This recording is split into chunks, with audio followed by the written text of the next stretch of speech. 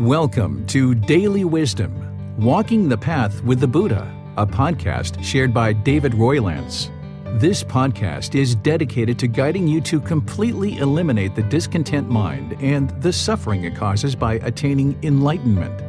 Learn and practice the teachings of Gautama Buddha that will guide you to fully attain a peaceful, calm, serene, and content mind with joy.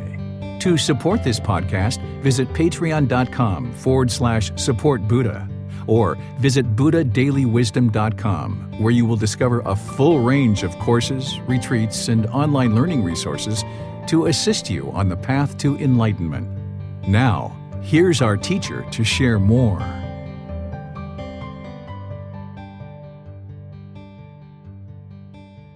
Sawadee Kap. Hello and welcome to Daily Wisdom, Walking the Path with the Buddha. Today, we're starting our group learning program. This is the official restart of our 6-month program where we're inviting students from all over the world to join us in learning the teachings of Gautama Buddha and practicing those in your own life so that you can experience results of awakening the mind to the enlightened mental state. So I would like to welcome you wherever you are in your learning here, either in Facebook or YouTube or our Zoom interactive classroom, perhaps on our podcast, wherever you're taking in this content across the world. I would just like to welcome you to our group learning program, as we've got an amazing opportunity here to really learn and progress in understanding the teachings of Gautama Buddha, who lived over 2,500 years ago and taught us teachings, shared teachings that will help us to awaken the mind to an enlightened mental state. So we have many things to discuss today, and I would just like to kind of start off with just sharing just a little bit of what is enlightenment. Enlightenment is a mind that is peaceful, calm, serene, and content with joy permanently. Once the mind has been trained towards enlightenment and actually attains it, the mind will never again experience discontent feelings such as sadness, anger, frustration, irritation, annoyance, guilt, shame, fear, loneliness, boredom, shyness. Any of these discontent feelings will be completely eliminated from the mind.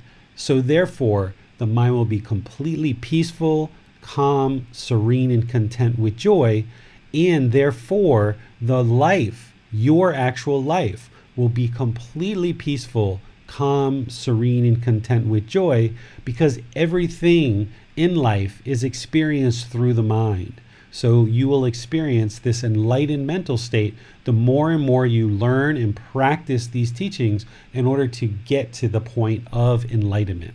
What's also important for you to understand as you embark on this journey, or you take these next steps in your journey, if you've been previously learning about Gautama Buddha's teachings, is what's important for you to learn is Gautama Buddha's teachings, the Buddha's teachings, are not based on belief. Many traditions in the world today are belief-based, and a lot of what all of us perhaps grew up with is based on belief, where you essentially believe, and then when you die, hopefully you got everything correct and you either go to a good place or a bad place. Well, this isn't how Gautama Buddha's teachings work at all. It's not based on belief. So it's really important that you don't believe anything that I share with you in this program or anywhere else that you might see that I'm sharing content. What's important is that you learn the teachings with guidance and then you apply them in daily life so that you can see whether they're actually truth or not.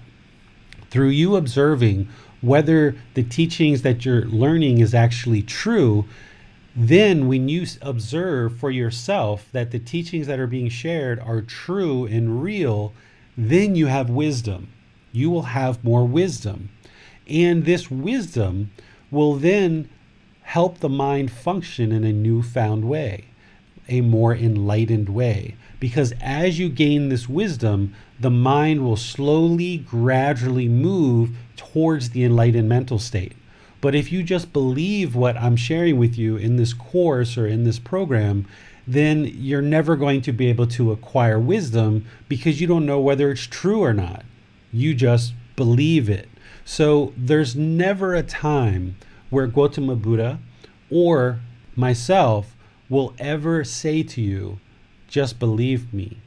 That's not how these teachings work to awaken the mind to this enlightened mental state.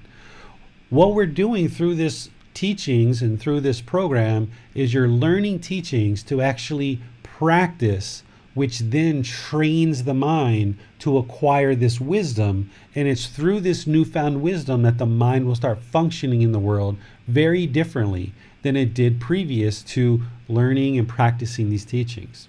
And there really is no other way that I'm aware of in order to awaken the mind, because belief is not going to awaken the mind.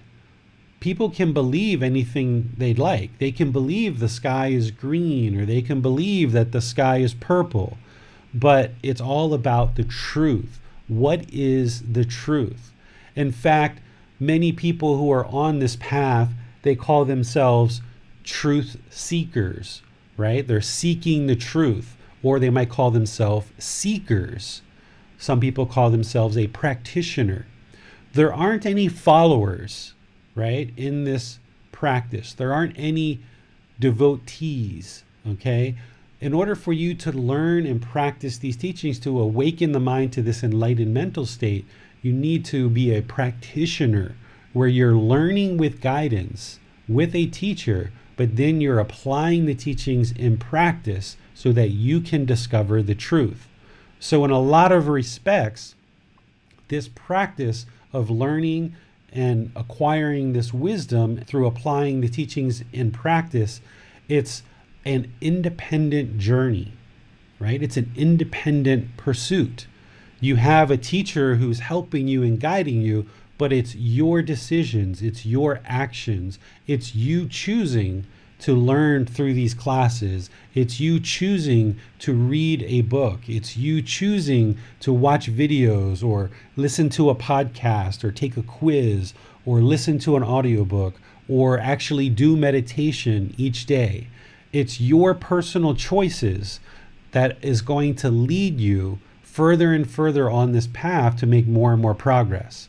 A teacher can provide support, we can provide encouragement, we can provide the teachings to help you learn how to progress on this path, but it's your individual decisions that is going to determine how much or how little progress you make on this path. And of course, it's understandable as a household practitioner that there's lots of things in life that we do on a daily basis. So one of the tips that I can suggest to you in terms of starting off in this group learning program is to set aside some time throughout your week where you're actually diving into the teachings and studying them, whether it's a few hours over a couple of days or whether it's a half a day on a given day of the week. However you can find time in your week, you're going to need to devote some time to actually learning the content from this program, and then throughout your day applying the teachings in daily life. But you're definitely going to need some time to take in the teachings through these online classes, through the books, through other things that I'm going to be sharing with you, other resources that you have available to you. You will then need to take in the teachings, think about them, reflect on them, and then apply them in practice so that you can see that they're actually truth. Again, I'll come back to this at multiple times throughout the program, but just do not believe anything that I say. Apply the teachings, learn them, and then apply them in practice so that you can see that the teachings are indeed truth, so that then you have wisdom. And in this way, you will be a practitioner who is learning the teachings and applying them in practice, seeking the truth. Okay? There's quite a bit of details that I have to share with you about what the group learning program is and how you could potentially progress through this program and what is available to you. So let's go ahead and get into that now so that you can understand more of what's involved in the group learning program. The group learning program is comprised of live interactive online classes. You can learn in those classes through Zoom, Facebook, or YouTube. With Zoom, there's an interactive classroom where I can see you and you can see me. You can electronically raise your hand. You can ask questions either through typing into the comment section or raising your hand and asking verbally. So the interactive classroom provides a great opportunity for you to learn through the interactive online classes. But if for some reason you're not able to use Zoom or you prefer not to use Zoom, you can actually take in this content through the live stream that is going out to our Facebook group, Daily Wisdom, Walking the Path with the Buddha. And that same live stream is also going to YouTube, which is the same name, Daily Wisdom, Walking the Path with the Buddha. So on Sunday and Wednesday at 9 o'clock Thai time, I will be teaching these online classes, and you're welcome to attend, and you're welcome to bring friends or family if you like. As we progress over the 6 months, I'm sure you're not going to be able to meet every single session. You're not going to be able to actually come to every single class. So the beauty in that is that these classes are captured in the Facebook group, in YouTube, and also on our podcast. So you'll be able to actually learn, even if you weren't able to come to class, you'll still be able to participate in the actual class through learning the content offline when it's not actually live. On Sundays, which today is Sunday, we do the chapter discussion where we take a chapter per week of this book, Developing a Life Practice, The Path That Leads to Nibbana. And this week we're starting off with chapter 1. You can download this book for free and read it on your electronic devices if that works for you. It's also available in print copy through Amazon.com and some other resellers who do printing of books. Or you can download the PDF and go print it yourself if you like. I think you'll find that by purchasing it on Amazon, it's actually less expensive than printing it yourself. But you're welcome to download the PDF and go print it yourself if you like. So each Sunday, we're actually covering a chapter in this book. So you're welcome to read either before class or after class, or some people might want to read before and after class to really ensure the material soaks in.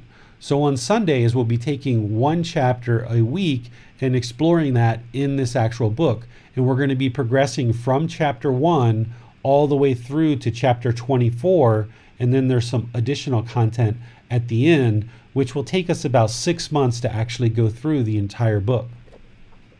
Then on Wednesday at 9 o'clock Thai time, we set aside time for you to learn meditation. We actually do meditation together as a group. We focus on breathing, mindfulness meditation, and loving kindness meditation, which are the two types of meditation that Gautama Buddha taught as a way to lead towards enlightenment. And then we also teach Buddhist chanting or Pali chanting as part of our Wednesday sessions as well. So those Wednesday sessions will actually rotate. So the first Wednesday, which will be in another 3 days, will be breathing mindfulness meditation. The Wednesday after that will be loving kindness meditation.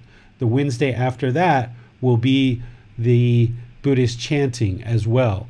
So we will actually rotate these Wednesdays so that over the course of the entire 6 months, every Sunday you'll be learning through the discussions that we have of each individual chapter, but then each Wednesday you'll get an opportunity to establish, develop, and deepen your breathing mindfulness meditation, your loving kindness meditation, and chanting if you choose to learn chanting. So this is how we will progress in terms of the interactive classes. Then in the Facebook group, Daily Wisdom, Walking the Path with the Buddha, I will be making daily posts, which is essentially the same chapter that we're covering from Sunday. Starting Sunday all the way to Saturday, I will be making daily posts with excerpts of the actual chapter. So there'll be 1 of 7, 2 of 7, 3 of 7, 4 of 7, all the way up to 7 of 7, where each day I'll be posting a certain portion of the actual book. And this is for you to be able to ask questions online through the Facebook group if you like.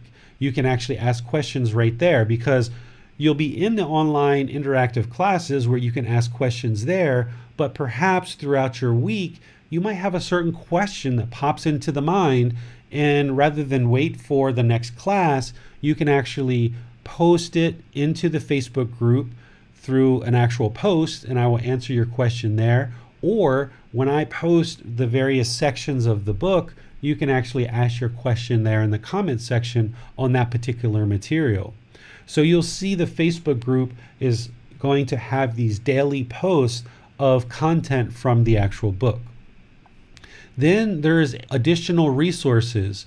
There's a video library in YouTube where there's about 12 different videos that I did last year on kind of the main 10 or 12 different topics that are covered in the book. But then there's a good 50 or 60 other videos that we've done over the last 6 months, where the group learning program that's been going on for the last 6 months, and we were doing our live streams, will actually get saved into YouTube in the video library. So there's already a talk about chapter 1 in the YouTube library from 6 months ago. So if you participate in this class and you learn a lot here, you can actually go back to 6 months ago and learn what we covered in that class too, because I guarantee you it's going to be different. So you're welcome to look at the videos in our YouTube library from the previous group learning program or from the standard videos that I've put there.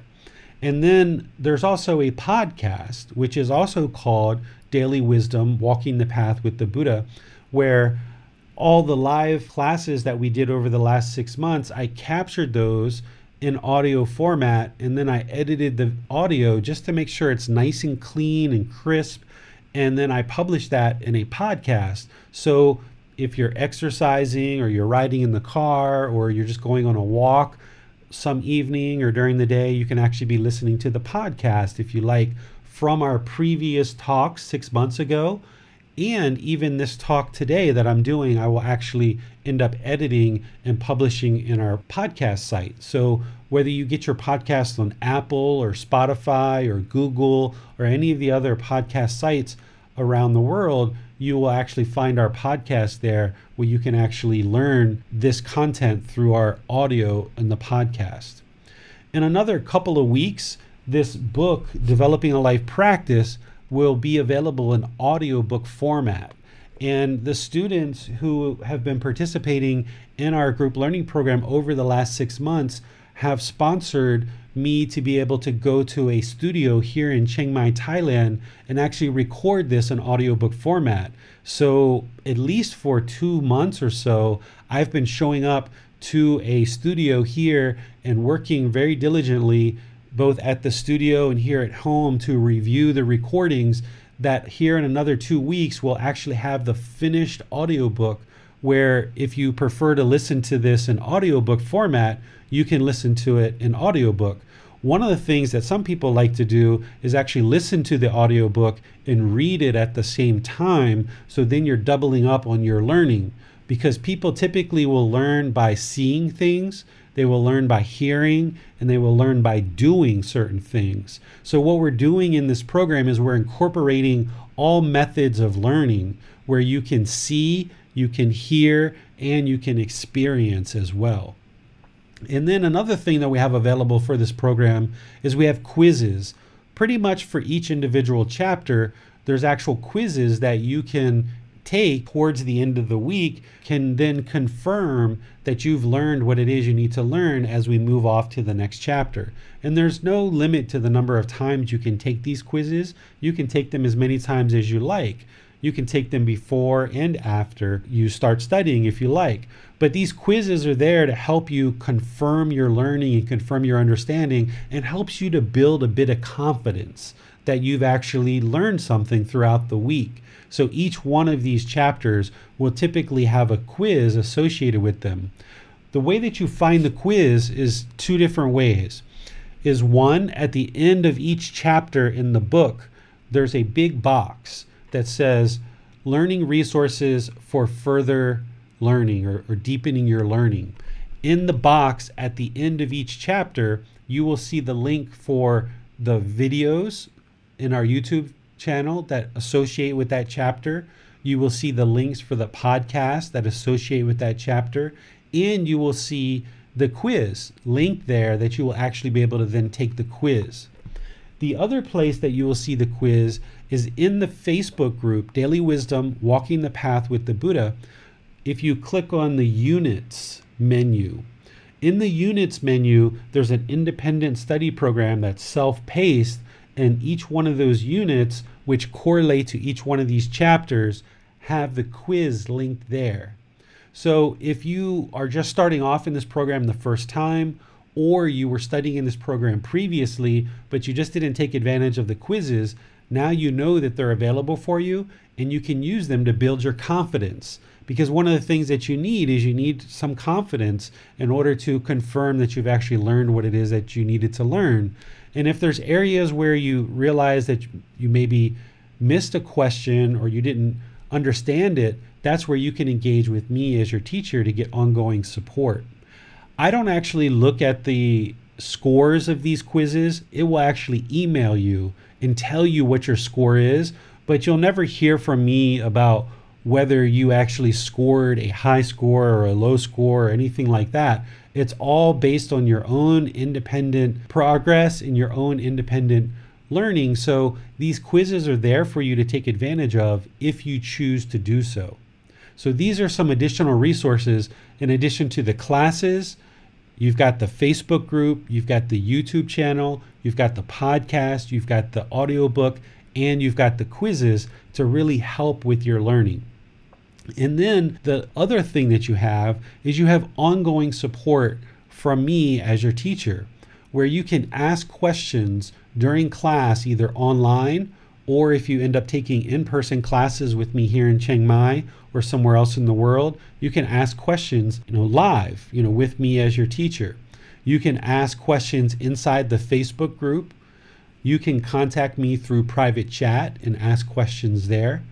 You can even schedule a personal discussion using the link that I'm showing you here, which is calendly.com/David-Roylance. If you go to this website, it will give you times that are on my schedule, and it will adjust for your time zone. And when you schedule it, it'll actually send me an email, and it'll put it right on my personal calendar so that I see it on my computer or my phone that I actually have an appointment with a student. And I do, a handful of those a week, and there's no limit to the number that you can do. So you can meet with me every week or every 2 weeks or every 3 weeks, or whenever you feel like you need some guidance and you need some help, you can schedule an appointment. And of course, none of this stuff costs any money whatsoever. There's no payment that I'll never ever ask you for. So you can participate in all these methods and all these ways of learning, and all of it's based on your own independent pursuit. There's never a time where I'm going to take attendance or check off things that you have or you haven't done. I'm making all these resources available to you at no cost, and it's up to you to choose what are you going to participate in? And it's based on your own life. Maybe at this point in your life, all you can do is show up for the online classes on Sunday, and that's it. Okay, that's great. That's a great place to start. Maybe you can show up for Sunday and Wednesday, and that's all you can do. And okay, that's great. Maybe you can show up on Sunday, Wednesday, and you can read in the book as well. Wonderful. Maybe you can add to that listening to the audiobook or the podcast or some YouTube videos or a quiz or meeting with your teacher once in a while. And of course, meditating throughout the week. Now, the more of these things that you're able to participate in, it's just more opportunity for the mind to soak in these teachings, gain the wisdom that you need to then move towards enlightenment and train the mind to move in this direction. But it's all based on your own individual journey, your own individual pursuit. There's never a time where I'm going to impress upon you or pressure you to do any number of these things at all. I'm actually just pleased that you've shown up for today's class and that you have the intention to now practice and learn going into the future. So there's no expectations from me as your teacher whatsoever. If you show up to class and you like to learn, wonderful. If something comes up in your life and you're not able to show up, then you've got the recordings that you can participate in and learn from later. So I'm here to support you without any expectations whatsoever. I'm just making myself and all of these resources available, and how much you choose to dive in and actually get into these teachings is totally up to you. What I can share with you is the more that you dive into these teachings, the more that you apply them in your daily life, the more you're going to see results. Okay? So this is, what the actual program is. Now let's go to why. Why should we actually participate in this program? Why is it important to actually attain enlightenment? Well, the Buddhist teachings, as I mentioned to you, are not based on belief at all. The beauty in his teachings is the more that you learn them, the more you apply them in life to actually train the mind. You don't have to wait until you die to see the results of these teachings. You can actually see the results now. As the mind becomes more peaceful, calm, serene, and content with joy, you are essentially eliminating discontentedness of mind.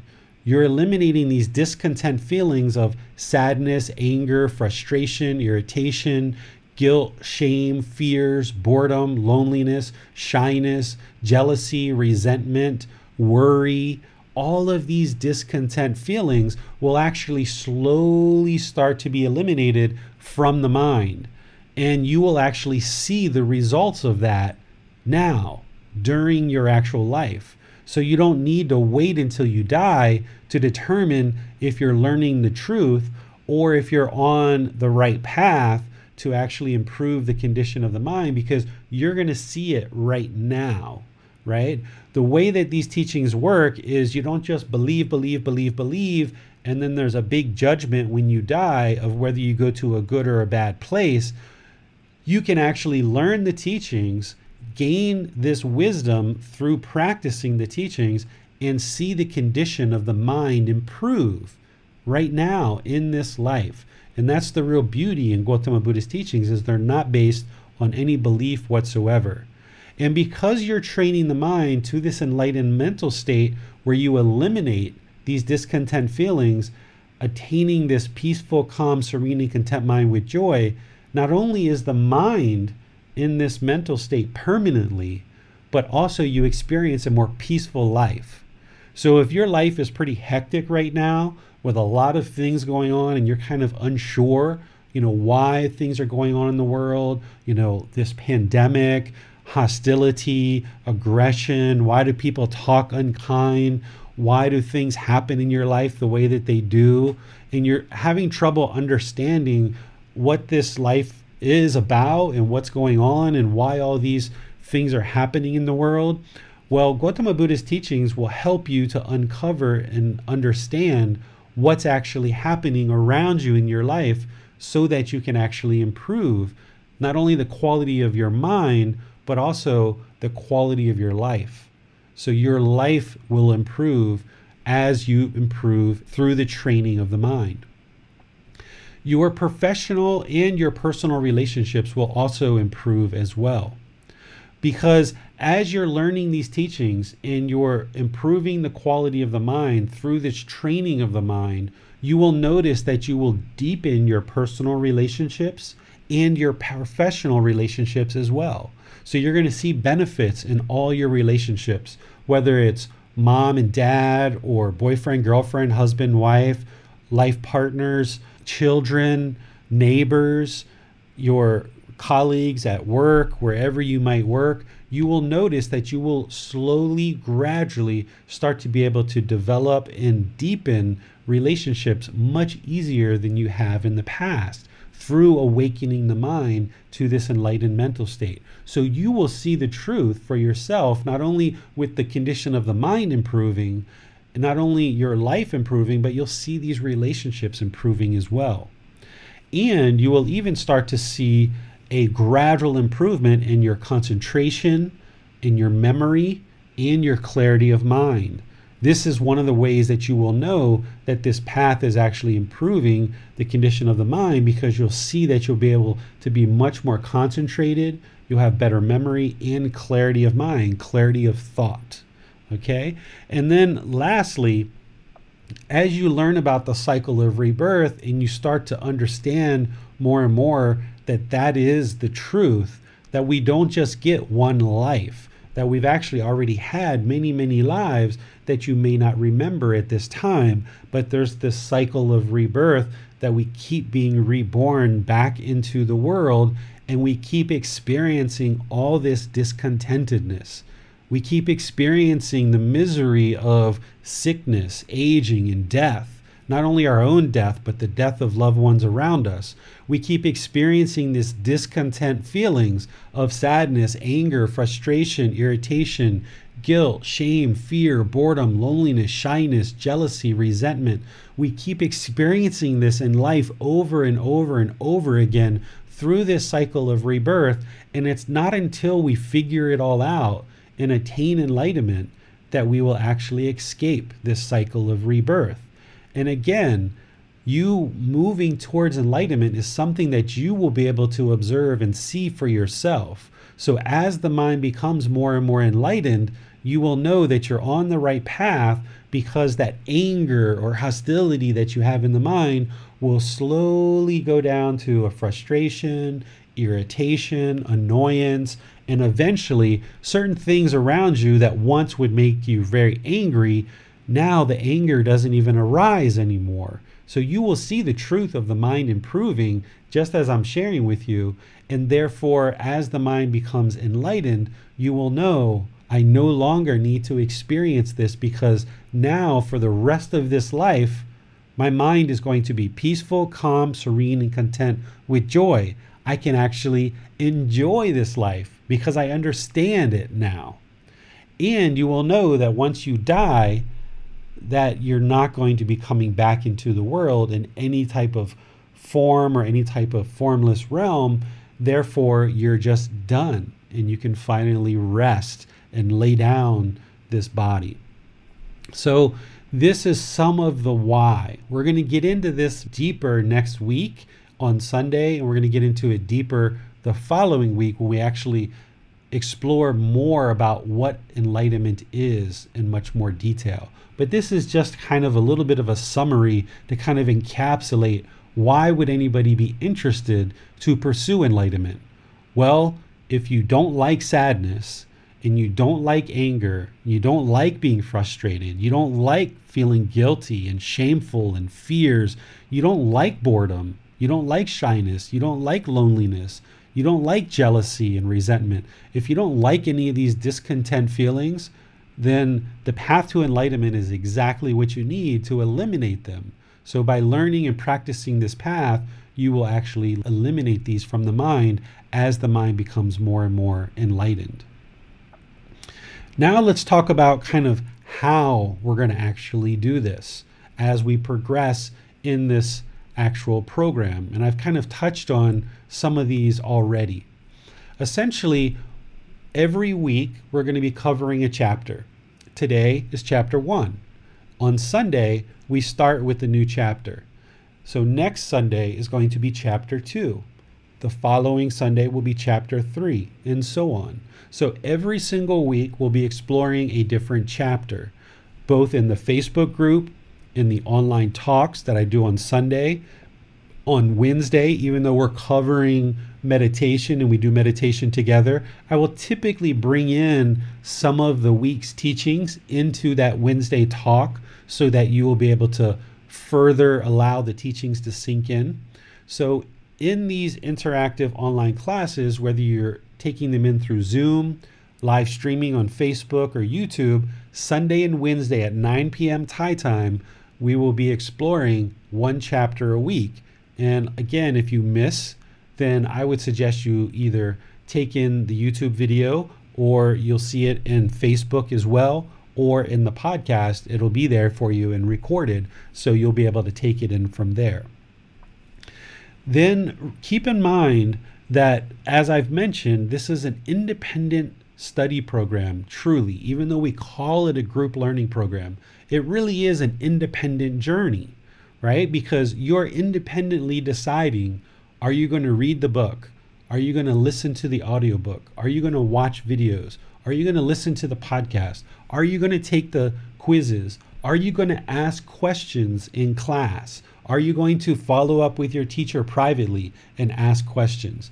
These are all independent decisions that you're going to actually need to make as part of your journey.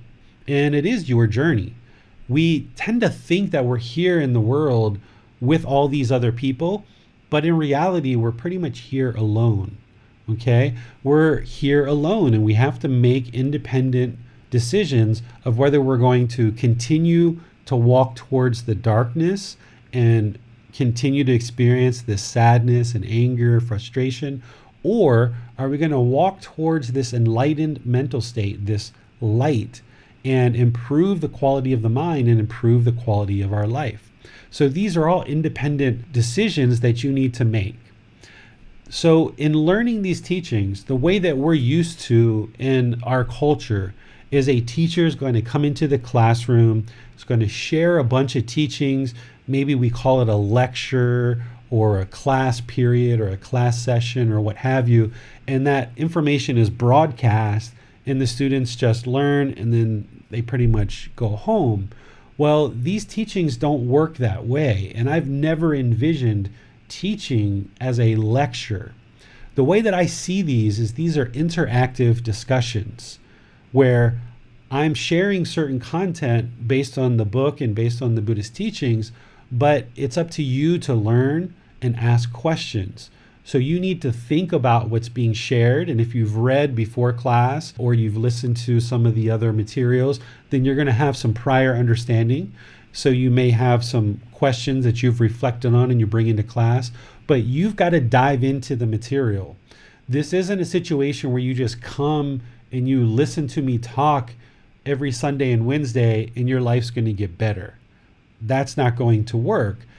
Yes, listening to me share teachings with you, but really diving in and asking questions and seeking guidance and asking for clarification and all the different ways that I mentioned, ensuring that you're truly understanding the teachings and soaking them into the mind so that then you can actually practice the teachings in daily life.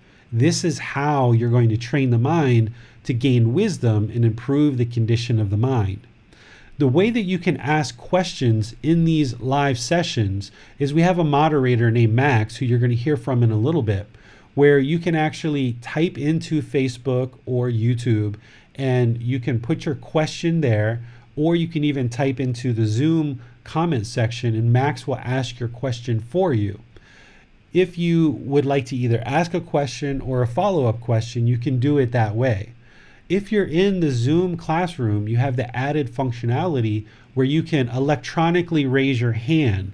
By going down to the participant window, you can actually click on that and electronically raise your hand, and then Max will open you up at the next question period, and you can actually ask your question live, and we'll hear your voice and we'll be able to answer your question or your follow-up question.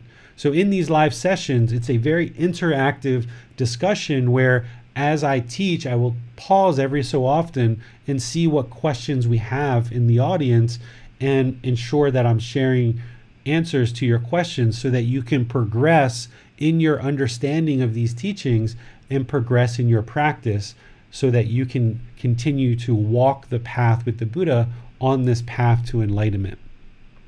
Now, as you're learning and you're progressing in your learning, as we've discussed a little bit, there is no belief. You need to independently verify the truth as you practice the teachings. So later, when we get into things like the Four Noble Truths or the Eightfold Path or the Five Precepts and all of these things, it's important that you look at these teachings, but then you implement them in your life and actually practice them. And when you practice them, then you can see the truth. I will help you on this more when we get to chapter 4, which is the Four Noble Truths. That's the first place where we really start laying down some of the teachings. And it's an important time where you can start understanding how to actually independently verify the truth for yourself rather than just believing what I say. Because you shouldn't believe me and you shouldn't believe the Buddha, but instead practice so that you can independently verify the truth and gain wisdom. It is through you not believing, through reflecting on the teachings and kind of putting them into practice, that you will then be able to see the truth and train the mind with this wisdom to get closer and closer to enlightenment. And as you progress throughout the program, if you aren't already meditating, it's important that you establish a daily meditation practice. We'll start with that on Wednesday in this program, but there's been plenty of podcasts and videos that I've created already to help you understand how to actually meditate in the way that the Buddha taught. Because you couldn't meditate your way to enlightenment. If you are only doing meditation and that's all you've been kind of doing so far is just meditating, you're not going to get enlightened with just meditation. You need to learn the teachings and apply them in daily life in order to go along with meditation to actually attain enlightenment. So just like you can't meditate your way to enlightenment, you wouldn't be able to attain enlightenment without meditation. So you need to learn the teachings and apply them, which is applying them in daily life, but also in meditation. Meditation is kind of the foundation that we use in order to train the mind throughout our day, whether it's in the morning or middle of the day or in the evening. We need to have dedicated, active, independent training sessions where we're training the mind to either eliminate certain qualities of the mind or cultivate certain qualities in the mind. And when we get to Wednesday, I will dive into meditation more and really make sure I'm helping you to develop this practice. We're going to be learning breathing mindfulness meditation and loving kindness meditation. Those are the two types of meditation that the Buddha taught. There's some other forms that are kind of specialized meditation that I will share with you if you ever need those. But these two types of meditation are the only two that every single person needs in order to attain enlightenment. There's hundreds and thousands of meditations that have been created since Gautama Buddha's lifetime. But those are all adaptations that people have made over the years. If you really want to understand how to awaken the mind and how to attain this enlightened mental state, do it through Gautama Buddha's teachings, the fully, perfectly enlightened Buddha. He's the one who figured this out by himself, and it's his teachings that are going to take the mind from this unenlightened state to this enlightened state. So rather than spending time learning 10, 20, 50 different meditations, you can boil it down to these two styles of meditation, really get good at those, develop those really, really well, ensure you're getting lots of results with those, while also learning the actual teachings themselves and applying them in daily life. You're going to have your hands full enough just doing those things.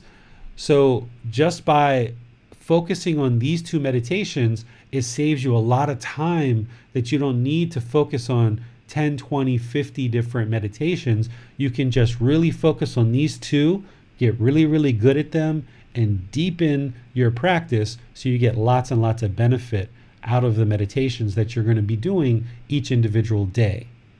So if you're currently meditating, just continue to do that until you start learning the type that Gautama Buddha taught. But what I would really like for you to consider doing is really setting aside everything that you've learned previously from other teachers, whether they were meditation teachers or other traditions that you might have learned, if you can set that stuff aside for the next 6 months and do what I'm sharing with you from Gautama Buddha's teachings, the beauty in this is that you will be able to see the improvements to the mind that are happening through these teachings. So let me give you an example. If there's certain mantras that you've been taught where you just chant these mantras all the time, or there's certain bells that you ring, or certain mala beads that you use, or you play music, or you do guided meditations all the time, well, those things have led you to where you are right now. And that's great. Those things served a purpose and they served a certain benefit. But now, if you want to see that these particular teachings are actually what's causing the progress, what's creating the benefit on this path, then as we progress and you learn more and more through this program, set all those things aside and then practice these teachings that I share with you. And as you're practicing these, you will know that it's these teachings that are improving the condition of the mind. And I'll help you with that more and more as you progress in this program. You'll learn more and more of what Gautama Buddha's teachings are. And by setting aside these things that aren't Gautama Buddha's teachings, then when you're practicing his teachings, you'll know that it's in fact these teachings that are actually improving the condition of the mind, not the things that you've learned previously necessarily. Sure, those things have got you to where you are today, but now it's time to really dive into Gautama Buddha's teachings, and you'll see the benefit and you'll see the results much more clearly by setting aside the things that you've learned in the past. Okay? So, with that said, let me just share this very next aspect that I would like to help you consider for your practice and for this program. As you heard me say, there is no fees for this program. Everything's being offered to you at no cost. So sometimes when we're in that situation, we might actually become complacent. We might actually kind of sit back and just kind of ignore the book or decide not to go to Sunday's talk or Wednesday's talk. We might kind of push aside meditation. The mind can become quite lazy and complacent as we go throughout our days. And that's one of the most challenging things to eradicate in the mind. But if you are able to eradicate complacency and this laziness, you will actively be progressing on this path and make much more progress. So what I would like to encourage you to do is to consider and imagine that you've paid $9,999 for this program for the next 6 months, right? So everybody just close your eyes right now.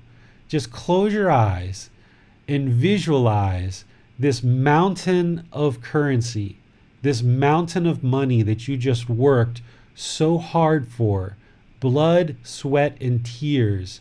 You labored after this $9,999. And now you're taking all that blood, sweat, and tears, all that hard work, and you've just moved it into the middle, and you've given that money for this 6-month program. Okay? Now think about that. Every week when it's time to come to class on Sunday or Wednesday, or when it's time to meditate, think about how you've just given $9,999 for this program. Okay, think about it. It's not free. Yes, David's giving it away for free. Yes, he's doing it out of generosity, out of loving kindness, out of compassion. David's putting in all this effort and energy with Max and others. But imagine just for a bit and into the future that you've given all this money for this program, and now treat this program as if you've given that amount of money. So that way you can be dedicated and committed to actually learning and progressing through the learning and on this path. Because the way that any kind of learning experience happens, whether you paid money or you didn't, is you get out of it what you put into it. So if you put effort to come to class on Sundays and Wednesdays, to read the book, to listen to the podcast, to listen to the audiobook, to watch the videos, to take the quizzes, to ask questions, however much or however little of that you're able to do, you will essentially reap what you sow. You will gain and benefit. Whatever it is that you put into this program, that's what you will get out of it. Okay? So imagine as if you've put in a whole mountain of money, and that whole mountain of money is what now is actually going to allow you to take this 6-month program so that you can perhaps become more dedicated to learning and practicing the teachings. Okay, so I'd like to pause here and see if there's any questions that we have on what the program is, why we would actually attain enlightenment, how the program's structured, and anything else that we've been discussing so far. Hi, David. We have no questions on the program at the moment. Okay. With that said then, since there's no questions, what I'd like to do is just kind of turn this over to a couple of current students who have been learning with me and let you kind of hear from them of some of the things that they've experienced as part of learning and practicing the teachings, because it's one thing to hear the teacher share these things, but it's a whole nother thing for you to hear it from existing students. So I don't know what they're actually going to say. I just invited them to talk. And since they've been studying for a little bit, I thought it would be a good opportunity for them to share with new students who might be joining us today, or even students who've been studying for a little bit. So we're going to have a few students just share what their experiences has been like and through learning and practicing these teachings. So Max, if you'd like to take it away, that'd be great. Thank you. So, hello everybody. Some of you know me already. Great to see a lot of familiar faces and a number of new ones as well. Great to have you here for the start of the learning program. I thought it would be helpful if I just offered a bit of background on my journey in terms of how I got into meditation, when I met David and started practicing with David, and the benefits I've experienced out of that. So I was meditating for 4 years on a daily basis before I met David. I had meditated a long time before that, just not consistently. And I initially started doing it regularly, really as a way to help the rest of my life. I thought it would help me reduce stress, be more focused, maybe enjoy life a little bit more. And at the time, I was working a full-time job that was actually home-based, and then I was also building an online business at the same time with the intention to move from the career to the business. And so my mind was all over the place.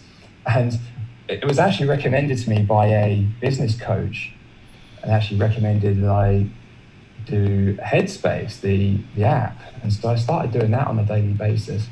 During those 4 years, I definitely had flickerings of this is really like eliminating all my stress on a temporary basis. But it was not the case that I felt maybe I should actually be working on my mind directly. I was actually using meditation as a way to try and help me with the rest of my life. And I was still in this frame of mind that I should be trying to build my life, trying to be something so I can do more and have more. And so really trying to make this permanent external set of circumstances that I thought would bring me a sense of freedom. Eventually I ended up living the digital nomad lifestyle, as it were, and I had this dream that I was going to be building a business, working on a business online whilst I traveled, and I did that, and it was great, and at the same time it came with many, many challenges. And I feel that ultimately all it did, and all it could ever do, really was put me face to face with my own mind. Ultimately, the things I wanted weren't lasting. Sometimes I didn't get them, and sometimes I was trying so hard to heighten the experience that I was having that just brought with it almighty problems, let's say, hangovers of all kinds. Eventually I ended up in Chiang Mai, and I thought it's probably time I started looking at training the mind directly, seeing as everything we experience happens in the mind. And at that point, I encountered David. So this is a good 4 years into meditating on a daily basis that I started practicing with David. And I found that very quickly the results I was experiencing transformed. First of all, I think started to dedicate myself to practice more. I realized that rather than use meditation as a way to help my life, I should be using my life as a way to help my mind. After all, that is really the point, is to cultivate a peaceful and calm, content mind. So I started putting more effort into it. I started configuring my life in such a way that was built around meditation as well as doing everything else that I had to do, but was really about helping my mind. I started to take more responsibility for my state of mind. And whilst I had in the past realized that understanding that we can grow, we can develop, and that's a very useful thing to believe and understand, but taking that to a whole new level and understanding that all discontent feelings I was experiencing were really on some level my responsibility. I was causing them in some way. And that was a real shift in my practice, because it reframed everything I was experiencing and then helped me think, okay, what did I do that caused me to be anxious or stressed or whatever it was? And in addition to that, not just meditating, but cleaning up my life outside of meditation, starting to practice things like loving kindness outside of meditation, starting to make better decisions that weren't based on wanting to be, do, and have something, but were based on wholesome decisions like speaking well, not acting out of greed or craving, and things like this. It's just practicing loving kindness in daily life. And so cleaning up my life outside of meditation, understanding what my attachments were, really helped as well. And lastly, working with David very closely, asking questions, getting more involved, seeking guidance when I was stuck, really helped me take my practice to the next level, I've found. So here I am now. It's been coming up to 18 months since I met David initially, 6 months since we started the first group learning program. And so I decided to give back in my own way by becoming a moderator, which I think, if anything, is just my proof that I've been benefiting from this, because it's a way of me to actually give back. I feel like I'm interested in giving back because of how much benefit I've received from this. So the last takeaway I would say is, engaging with the teacher regularly, making sure that anything you're not sure about is cleared up, and dedicating yourself to your practice. That's what's helped me, and that more or less concludes my story. So hope that was helpful, guys, and thank you for listening. Those were some very good points, Max.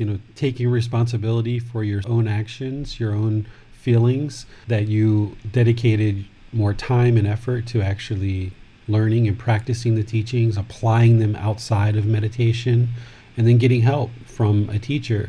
Because one of the things that we know is everyone who needs to get enlightened is going to need a teacher. There's only one type of person that wouldn't need a teacher, and that's an actual Buddha, which we'll talk about when we get into chapter 3. But everyone else needs guidance and they need teachers. So I'm glad that you chose to learn, Max, and glad to hear that you're making progress on the path. So I think we have some other people, Max, that you've contacted and said that they would like to share their story as well about things that they've experienced in the program. Yes, so I know that James and Carol, you were both interested in your piece as well. So I suggest we go to James next, because he's next in the Zoom list. Okay. Well, I would say what led me to this point was I've always been a bit of a truth seeker, as David was suggesting, and I've had encounters with Buddhist teachings, but it was really only in the last 6 months that I really emphasized studying the teachings that I've been studying with David. But just in that 6 months, I've seen a major difference. Even at 6 months, I've seen that your mind is what connects you to the world. So if you can work on calming your mind, there's no aspect of your life that can't be drastically different, even with a few months practice. And I can only imagine what that would be in years' time. I've felt a sense of calm, patience, compassion with others, understanding of others and myself. There's really no element of your life, whether it's your personal life, your professional life, that will not benefit from you training your mind, because your mind is what filters your experience with the world. And I would say one of the things I've learned is identifying my attachments. Every discontent feeling that you're going to have is going to be based on attachments that you have into the world. And when you learn that, you can learn this discontent feeling that I'm having, whether it's anger. You can learn exactly what attachment is causing that, and you can not only understand yourself better, but you can understand how to train your mind to be a calmer person and to not cling to such feelings. It's really helped me understand the world in a different way. There aren't a lot of things that can happen in the world, whether on a political scale or on a personal scale, that really the Buddhist teachings from 2,500 years ago do not explain just very accurately. And I think as you dive into the teachings and you ask questions and you really not just read the teachings, but really invest yourself in them, that you'll find that it begins to explain what's going on in your mind, what's going on in your life, what's going on in the world around you. And one thing that David has mentioned is that the rewards are greater than what you give up. If perhaps you're giving up time, perhaps you're giving up unwholesome activities, and that may feel like a cost to you. It may feel like you're sacrificing initially, but from my experience, I can really say that the rewards that you'll receive through the calmer mind and how that will affect you and the world around you are so much greater than any reward that you would be giving up. And I would say in regards to specifically the class, everyone has their own way of approaching it, but I think it's effective to read the chapter at one point before the class, and that way, if you have questions in your mind, you'll have a great platform to ask those questions and to better understand. And it's a great thing, like David was mentioning about the teachings. You may come from a tradition where it's blasphemous to question the teachings, but that you're learning. But in this class and with the Buddhist teachings, you're welcome to attempt to disprove the Buddha, and I think that's great. Like if there's a part of the teachings that you see not playing out in the world as you expect, like you can ask questions about that, and it's likely that David can clarify the teachings so that you understand it in a more clear way, and you'll benefit so much through that. And so I would definitely encourage that. It's not about faith; it's about evidence, and it's about you seeing that for yourself in the world. And I would just say for our teacher, as a household practitioner and a person who's lived a life of various experiences, he's a great person that can relate to whatever situations is going on in your life, and that can speak to those situations, and that can answer your questions, and that has experience overcoming the same types of challenges that you're going through. So I would highly encourage you to ask any questions that you have. There's never going to be any judgment from David. There's no expectations. I would just encourage anyone listening to this to just feel free to ask and express anything that's on your mind. And I think that's another great aspect of this class and the teachings. So I think that's what I would like to say to new students. Thank you, James. I appreciate you sharing that. And something that you brought up, which is, I think, very important, is I didn't live a perfect life. The life in my past was very imperfect, right? And through all of those experiences and evolving past all of the heartache and misery and challenges that I faced, there are certain wisdom that I experienced as part of that progression. And what I look to do is really understand the students and what you're actually going through, and help you through these teachings to also evolve past those same experiences. So that's why James mentioned there's no judgment from me, because anything that you're doing or anything that you've experienced, I've probably already done 100 million different times. So it would be, really silly of me as a teacher to judge any students. And remember that these teachings, it's a gradual progression. You're not going to just snap the fingers and be able to implement these teachings right away. So as I share these teachings, if your practice is so far away from what the Buddha actually taught that leads to enlightenment, that's okay. Wherever you're starting from, that's okay. The reason why you're learning these teachings and looking to practice them is because you are also imperfect, right? Just like I was imperfect as well. So attaining this knowledge and moving towards the enlightened mind is to understand these natural laws of existence, to move towards this enlightened mind, which will experience a much better life for you. So thanks for bringing that up, James, and giving the students some tips on, reading before class if you'd like to, so that way you have something to come into the class and get clarification on, either on Sunday or Wednesday. So very good suggestions there.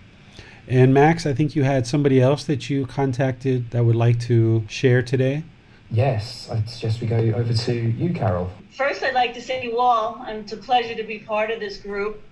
I too met David about 18 months ago, not physically, but my background is I always considered myself very spiritual. I could never connect to any religion. I was raised Roman Catholic, and it just never clicked for me. I did a lot of yoga. I learned meditations through yoga. I became an instructor in mindfulness, stress reduction. So I always had this drive of knowing there was something larger than myself out there. And about 2 years ago, I was an emergency room nurse.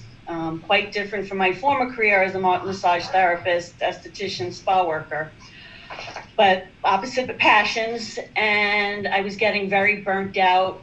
I didn't realize how burnt out I was at the time. And I decided it was time to go back to my roots and try to find who I was, who the true person beneath all this action outwardly was, who I was. So the universe actually gave me that opportunity by me having a little episode at work where I snapped and was terminated. Tragic at the moment, but in hindsight, best thing that happened. So the day that I snapped at work, I can't do this anymore. I need to get away. I went online and booked a trip to Thailand for 40 days. Never been there, just heard it was an amazing place and something I always wanted to do. And I knew I could go there. I knew I could sit, I could meditate. And from everything I heard, I knew I'd be embraced by spiritual people.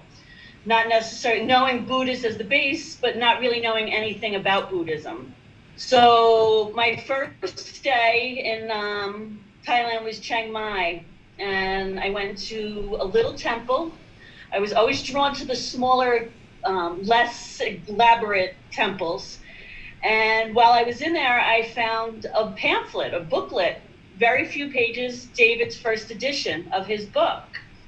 I started reading it in the temple. I ran into one of the student monks who told me that it was from David and one of his teachers, and he allowed me to keep this book. So I brought it back to my hotel. I started reading it.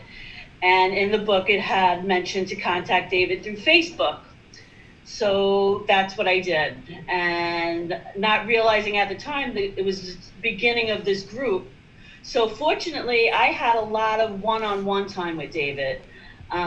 We chatted while I was on the bus, going to my next phase in Thailand.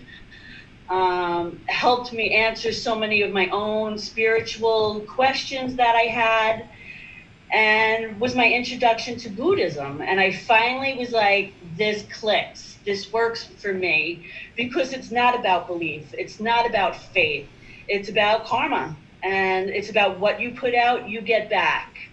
And to me, that made all the sense in the world. And I also love the fact that David comes from a practice of no rituals, no mala beads, that you don't need anything external to become enlightened and to enjoy your life and path. So since I've been back from Thailand, almost 18 months ago, David and I have remained friends, teacher, student. I've made other friends through this group, and it's been a great format for me to have questions answered unconditionally, unjudgmental. I've had meetings with David through FaceTime. We've had phone calls.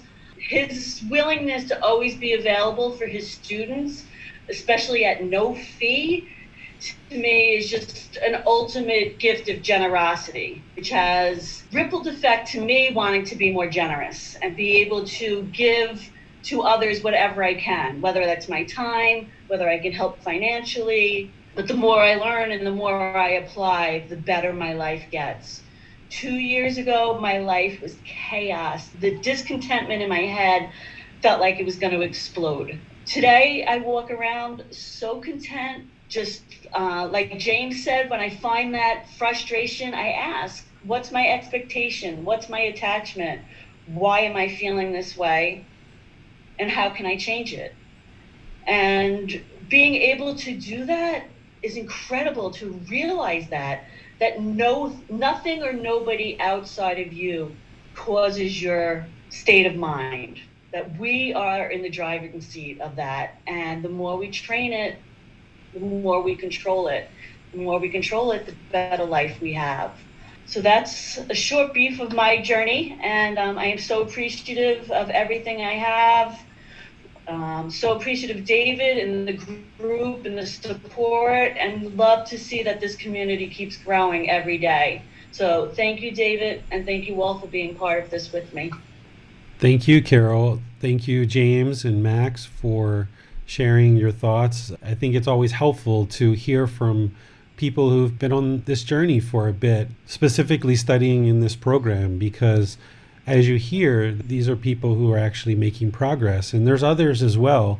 We couldn't, have everybody talk, but I thought it would be a good idea, and I mentioned to Max the other day that maybe we should have a few people talk so that you guys can get some opportunity to hear from other people about what they've experienced. And there's many more Carols, and there's many more Jameses, and many more Maxes out there who are getting experience and practicing these teachings and seeing results. So that's the real beauty, as they've been saying, is that you get to see the progress with the mind yourself.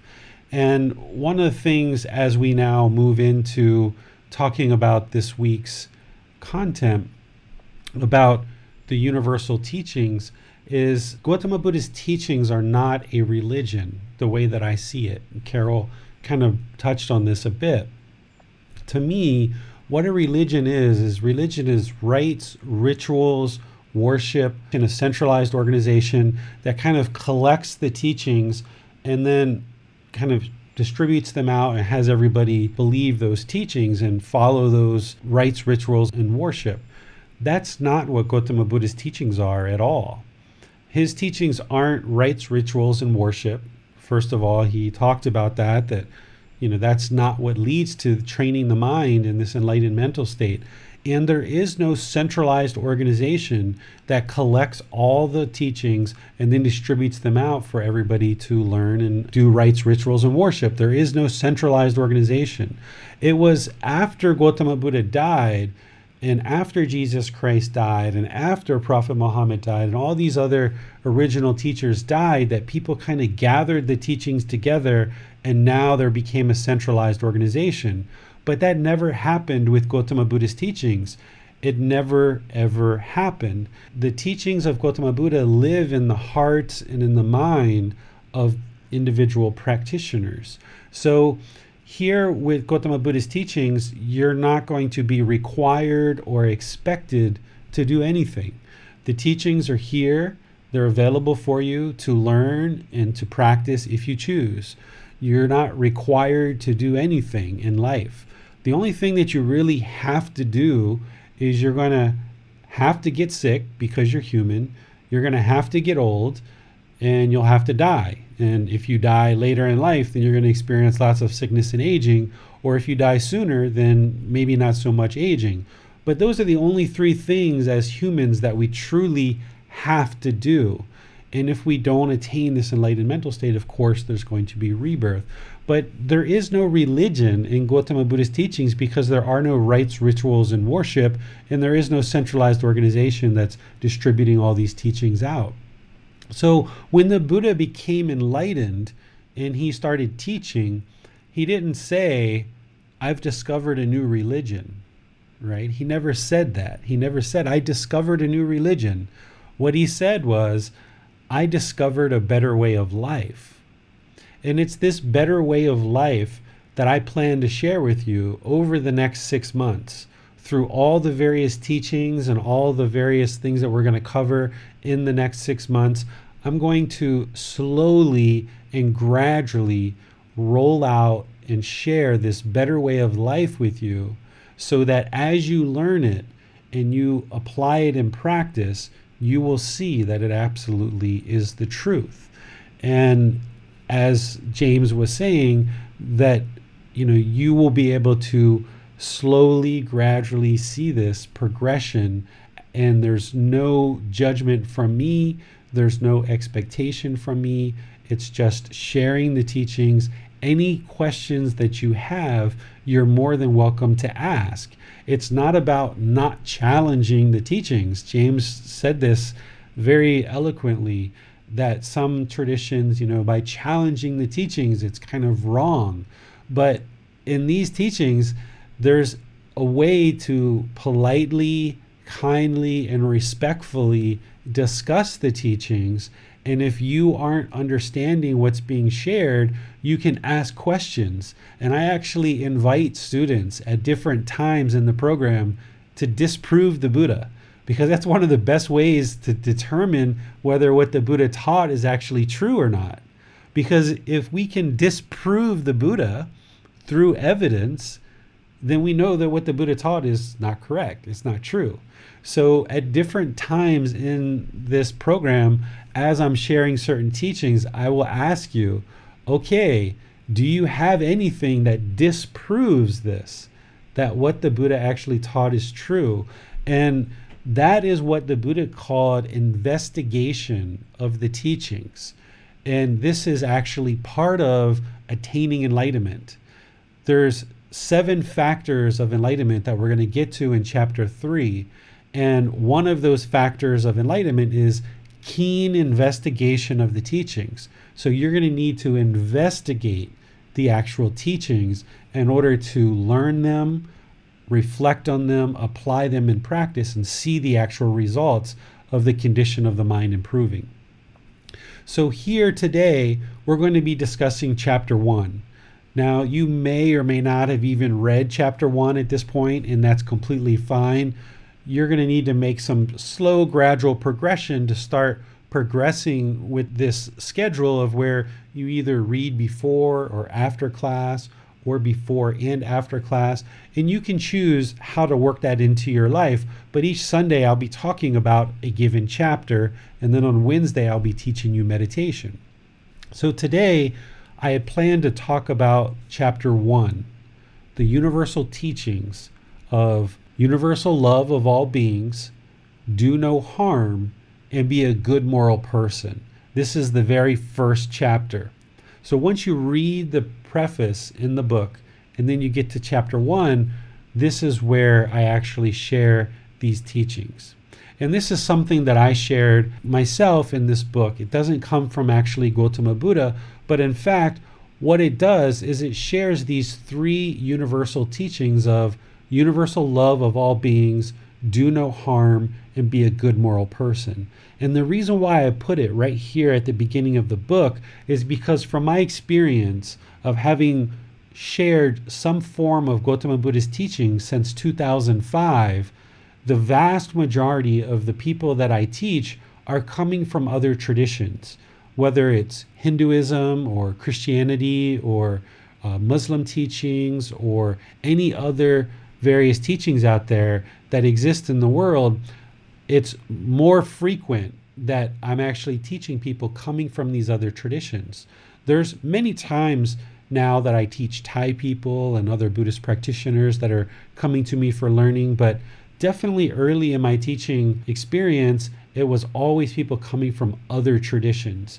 And I always felt that it's important to help you see and create this bridge from whatever you've learned previously over to Gautama Buddha's teachings.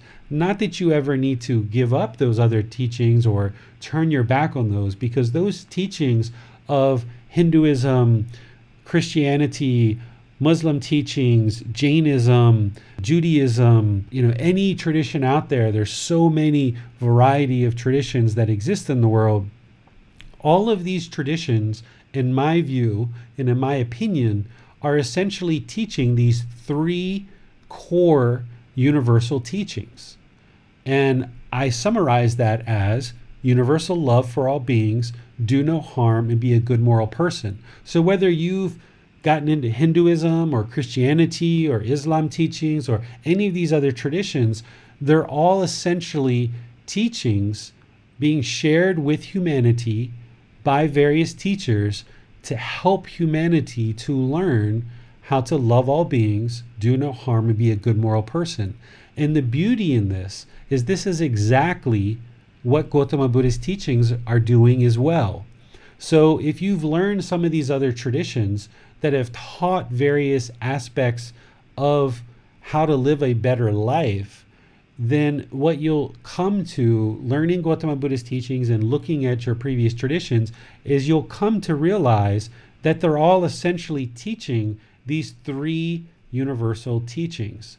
So this enlightened mental state that Gautama Buddha called nibbana, and we call enlightenment, or you might have heard referred to as nirvana. These are all different languages that essentially mean the same thing. If you think about this mental state of nibbana or enlightenment, this mental state, in my view, is a human phenomenon. It's a thing that people can dive into and explore through learning various teachings, and they can evolve the mind to this enlightened mental state, this better way of living through any avenue of different teachings, whether that's Hinduism, whether it's Christianity, whether it's Muslim teachings. Even nowadays, they have things called quantum physics that are applying kind of modern language and modern concepts to some of these natural laws of existence, which is what we call them in the Buddhist tradition. What Gautama Buddha did is through his own pursuit and his own journey, he awakened his mind to the natural laws of existence. And in his teachings, he describes these natural laws, and through learning these natural laws, observing them in practice, observing them in life, you will be able to independently observe that these natural laws are in fact true, and therefore you will have more wisdom about these natural laws. And the more wisdom you have about these natural laws, the mind will awaken, allowing you to make better and better and better decisions in life, therefore creating a more peaceful, calm, serene, and content mind and life with joy. And one of the primary natural laws that Gautama Buddha discovered is what he calls the natural law of Kama, or we also call it karma. That's Sanskrit. But I tend to use the Pali language because that's what his teachings are captured in. So this natural law of Kama, of cause and effect, or action and result, essentially, all the decisions that you make in life have a certain result, right? As you make various decisions, they have a certain result. And this is a natural law that human beings are genuinely misunderstanding. We are unaware of. We're unawakened to this natural law. This is why the mind is unenlightened. So we are unknowing of true reality about this natural law of Kama. And because we're unknowing of this natural law, our life becomes very difficult. It becomes very troubled. We tend to experience lots of misery in this human life because we're unaware of this natural law.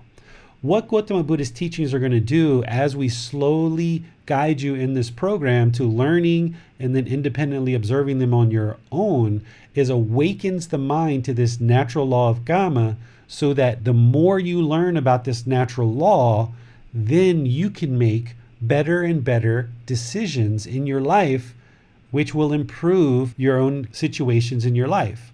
So there's never a time where I'm actually going to tell you what to do. I will give you guidance, I will give you suggestions about Gautama Buddha's teachings, but there's always 10 million right answers, and you will need to discover what those 10 million right answers are.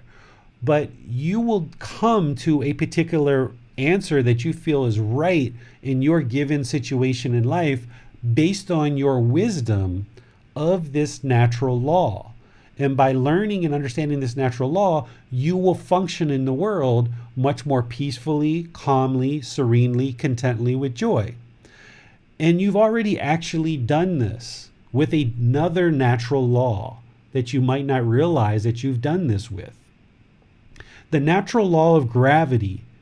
You were completely unaware of the natural law of gravity when you were first born into this world. When you were 6 months old, 1 year old, 3 years old, you were highly unaware. You were unawakened to the natural law of gravity. All you understood is every time you stood up, you kept plopping back down. Or if you put your toy in a certain location, it would fall and break. Or if you sat too close to the edge of the couch or the chair, you would fall off and hit your head. Or if you ran too fast and you didn't have control of the body, you would fall down and hurt yourself. That's all you knew, right? But over time, as you aged, as people slowly, gradually taught you about this natural law of gravity, you saw the truth for yourself and you gained wisdom about this natural law of gravity.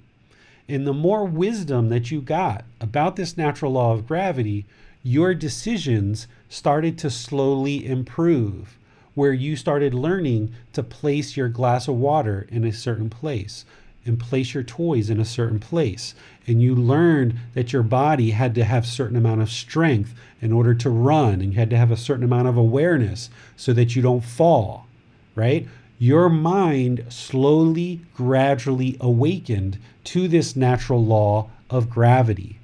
And when it did, then you became much more able to function in the world more peacefully, to the point now where you could go take a bus, you could take a plane, you could take a train, you could go anywhere you want in the world, and you can function with this natural law of gravity almost seamlessly, because your mind is fully awakened to this natural law of gravity.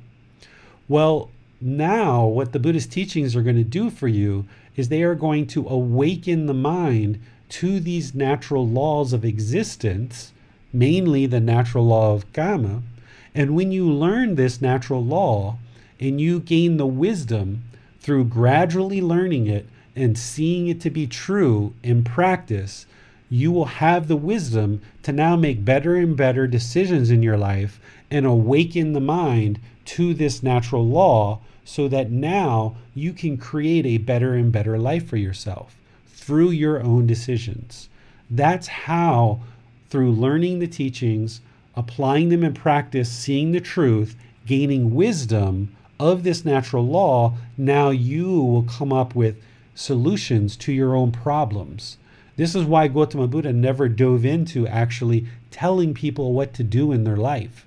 He just shared with you what these natural laws of existence are, namely the natural law of karma, and then once you train the mind and gain the wisdom, you will figure out what you need to do in this life, right? So the role of the teacher is to share the teachings, provide you guidance and support along this path, and then you will figure out what decisions to make in your life. That's the real beauty in this. And there's always 10 million right answers in any given situation.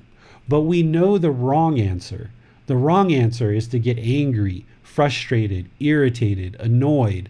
But because the mind is unawakened and hasn't been trained, that's what you may be experiencing right now. And whenever your mind gets to that point, that's where things start going wrong for you. And what you're going to be able to do through these teachings is awaken the mind more and more and more to this natural law of karma, the natural laws of existence, and you will be able to make better and better decisions in your life. And that's what you heard from Max, James, and Carol, that they're observing more and more improvements and better results in their life. Well, the Buddha does explain this human phenomenon of enlightenment through these natural laws of existence. However, there's other teachers who've kind of tapped into these natural laws as well. Teachers in Hinduism or Christianity or the Muslim teachings. There's various leaders or the original teachers of these various traditions that kind of explain these natural laws in their own way. And what Gautama Buddha did is, for me, he explained it very clearly, very concisely. He's like Professor A, and Jesus is maybe Professor B, and maybe Prophet Muhammad is Professor C, and so forth. And all of these professors have contributed something to the world that helps us to understand the world and moves humanity to this more enlightened mental state. And for me, it all boils down to these three universal teachings of universal love for all beings, do no harm, and be a good moral person. So let's actually talk about what this means so that you'll understand this a little bit more. And these three universal teachings can be essentially a guiding light for you. When all the other teachings of the Four Noble Truths, the Eightfold Path, the Five Precepts, the Natural Law of Karma, and everything else is just maybe not quite succinct in the mind yet, if you come back to these three universal teachings, they will be the guiding light for you in your life. And if you're practicing these three universal teachings that I'm sharing with you, you will know that all will go well. So this first one, universal love of all beings. What does this mean? First, let's describe what love is. Oftentimes in the unenlightened state, we misunderstand love. We actually have a chapter 14, where we're going to dive very deeply into love. But just basically, let's talk about love. Oftentimes in the unenlightened state, we will meet certain people, we will get to know them, we will kind of see if they've earned our respect and whether they've earned our love. And we will basically observe their behaviors and decide, okay, now I love this person, right? Essentially, there was some judgment that we made, right? We had certain expectations, and if this person fulfills those expectations and we judge that they fulfilled our expectations, we will then say, okay, I love you. And then we will add more expectations and expect that person to keep fulfilling those expectations. And when they get to the point where they can't fulfill those expectations anymore for whatever reason, we will say, okay, I don't love you anymore. I've fallen out of love with you. Okay? This is what happens oftentimes in the unenlightened state. We fall in love and out of love with people based on whether this person has met our expectations or not. We have certain obligations and expectations, and if they meet them, then we love them. And if they don't meet them, at whatever point they stop meeting them, we will say we don't love you anymore. Well, this is essentially sabotaging our relationships. This is actually causing havoc in our relationships because there's nobody on earth that can fulfill all of the ever-changing expectations that we have in the unenlightened state. As the mind comes up with all these different expectations of things that it wants because of impermanence, there's nobody on this face of the earth that will ever fulfill all your expectations as long as you have expectations for other people. So therefore, what love all beings or universal love of all beings is to drop all the expectations, is to just love people and love beings, animals or humans, just because you love them. Just love them to love them because they're another human, they're another being. Have care and compassion and kindness for all beings. Because as long as we have these expectations, and as long as we're judging other people of whether they're meeting those expectations or not, and as long as we keep adding to this list, we're going to always be discontent because we're in this situation where we're constantly having to judge people, and those people are constantly having to live up to our expectations, and we're constantly changing the expectations in the mind. We're essentially sabotaging the relationships. And this is one of the reasons why oftentimes we find it hard in the unenlightened state to have loving, fulfilling relationships with a life partner because we are sabotaging the relationship.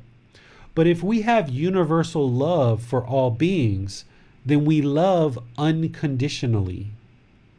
Back here with all these expectations and obligations, these are conditions. We're saying if you meet these conditions, I will love you. Therefore, this isn't really actually love. This is actually selfishness. This is actually manipulation to a certain extent. Because we're saying as long as you do these things, I will love you. But when you stop doing these, I will stop loving you. This is essentially selfishness. And it causes much, much havoc in our relationships. But what universal love of all beings is that we drop all these expectations, that we don't judge other people. We don't judge them for what they are or are not doing. We don't judge them for whether they're male or female, or whether they like same-sex relationships or not, whether they happen to identify with the same gender as the sexual organs, whether they have the same color of skin or hair or eyes as us or not. But we just love all beings because it's right to just love all beings and let go of all these expectations. Sure, in a relationship, there needs to be politeness and kindness and respect that we give to each other. But if all beings are just doing that naturally, just being polite and kind and respectful, not earning respect, but just giving respect to everybody, by doing that, then what you'll see is that that love will be returned to you. If you've got expectations of others and you're judging other people, and that's what you're putting out into the world, then that's what's going to come back to you. And you're going to find it very challenging to have very loving relationships with all beings. But if you drop all these expectations and you just, out of the kindness of your heart, out of the compassion of your heart, just love all beings, whether they're human or animals, then what you're going to find is that that's what will come to you. So what we're really talking about here is a world where we eliminate discrimination, we eliminate racism, we eliminate sexism, we eliminate homophobia, we eliminate xenophobia, we eliminate all of these phobias and isms to the point where we look at each individual being, whether human or animal, as our brother, our sister, our mother, our father, or some other relative. And if you get in touch with looking at all beings, whether animal or human, as being some previous relative, some relative of yours, your mother, your father, your brother, your sister, or some other relative, if you can look at all beings that way, then it's very easy to have universal love for all beings. Whether they have the same color of hair or skin, whether they have the same accent as you or not, whether they speak the same language of you or not, what these teachings are about, and I would say what all the other teachings are about, whether it's Hinduism, Christianity, Muslim teachings, Judaism, Jainism, or any of the others, it's all about having this universal love for all beings. And by doing that, and by practicing in that way, having love and kindness and compassion for all beings, what you will realize is that that's what will be returned to you because of this natural law of karma. So we need to strip down all of these expectations and obligations and judgment. We'll talk about these things later in other classes. Strip down this ego, right? This pride that we oftentimes enter into relationships with. Judging whether somebody should or shouldn't get our respect. When we strip all that away and we just get to the purity of, this is another human being, I'm going to love them. This is a dog, I'm going to love it. This is a snake, I'm going to love it. Doesn't mean I have to cuddle up next to it in bed, but there's no reason for me to harm it, right? There's no reason for me to have hatred, because love is what we need to practice towards all beings. But the opposite of that is hatred, anger, ill will.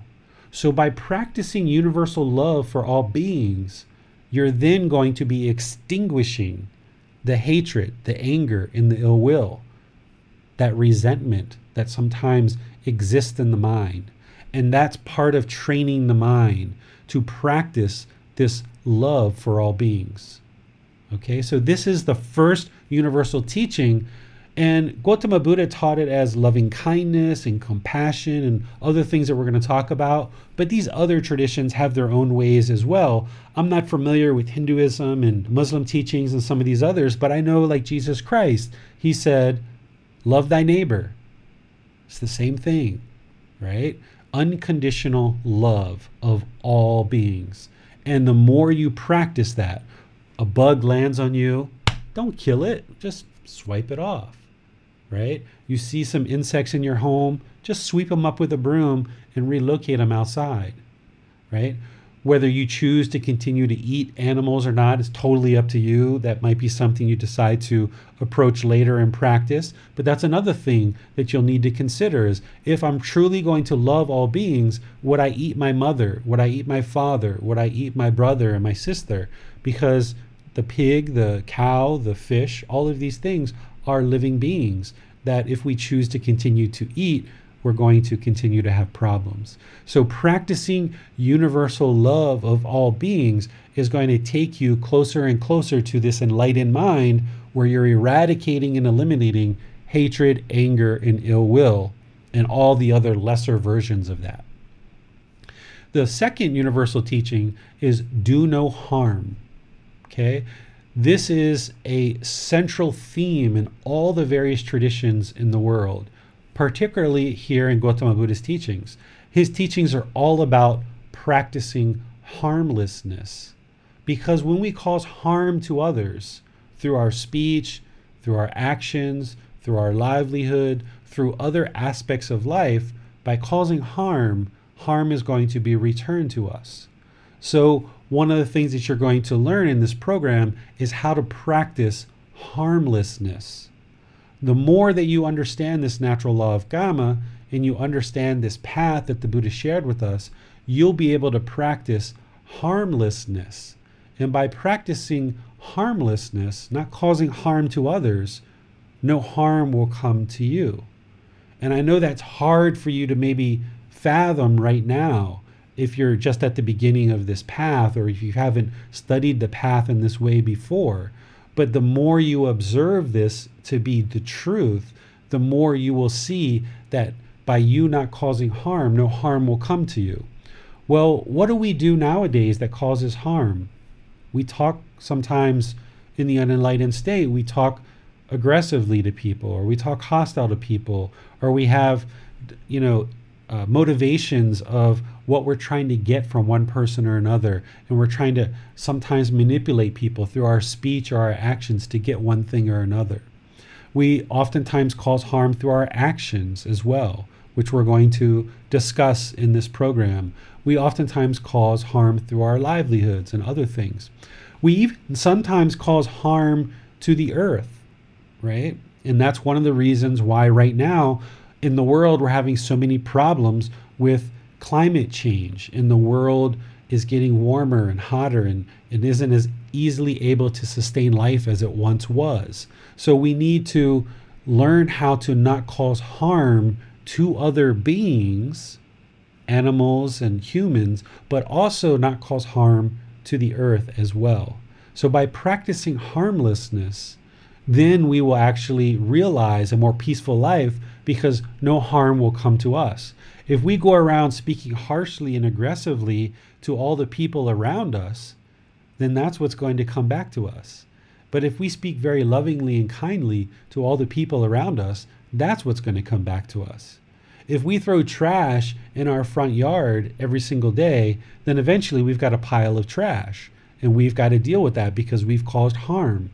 So we've got to look at all the decisions that we make in terms of our speech and our actions and our livelihood as a way of not causing harm. And this leads into the third universal teaching, which is be a good moral person. Being a good moral person is based on Gautama Buddha's teachings that he shares in the Eightfold Path. In the Eightfold Path, there's 8 steps that we're going to explore in chapter 5. The first 2 steps relate to wisdom, but the 3 middle steps, step 3, 4, and 5, relate to good moral conduct. And then the last 3 relate to the mental discipline. But good moral conduct is essentially our speech, our actions, and our livelihood, which comprises our conduct, that we do these things in a good, wholesome, moral way, that we don't cause harm to others. And in this program, I will be sharing with you the Buddhist teachings about this natural law of karma. And the more that you understand that, you will understand the decisions to make for your own life that will ensure that you're being a good moral person. Not that I'm judging you or anyone else is judging you, but you will know what leads to a good moral person, and you will be able to practice those things. And as you practice them and you see your life improve, that's how you know you're practicing the truth.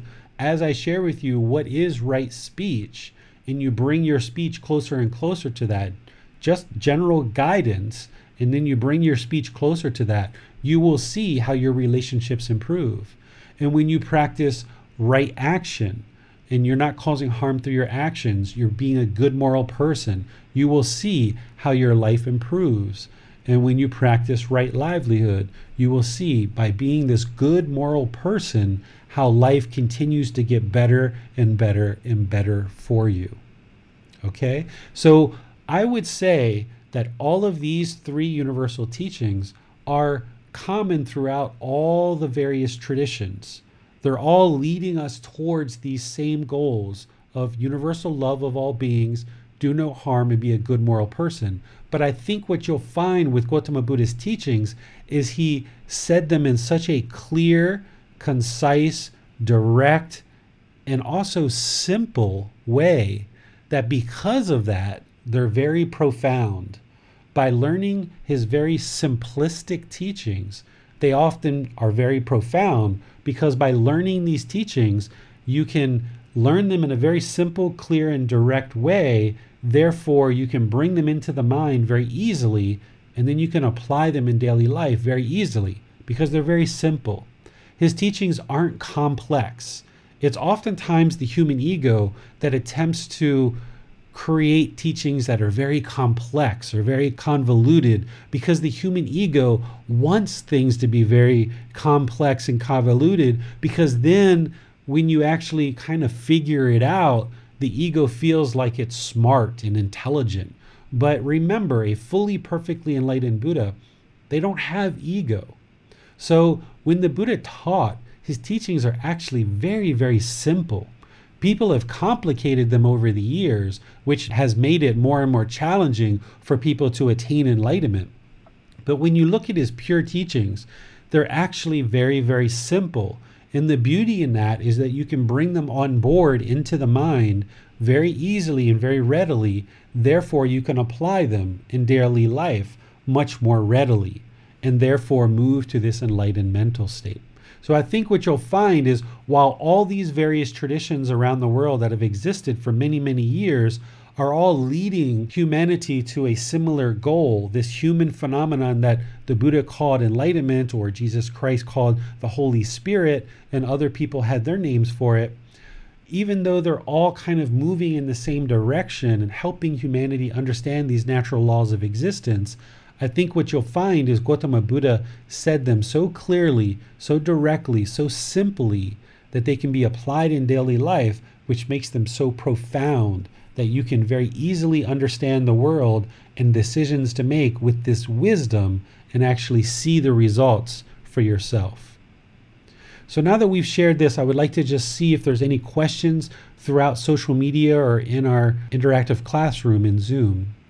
You talked a bit there, David, about how these are universal teachings that really are put across by most of the world's major traditions. But a question that comes up a lot in the Facebook groups that I attend is something on the lines of, can I maintain a practice of Jesus Christ's teachings and a belief in God whilst also practicing the teachings of Gautama Buddha?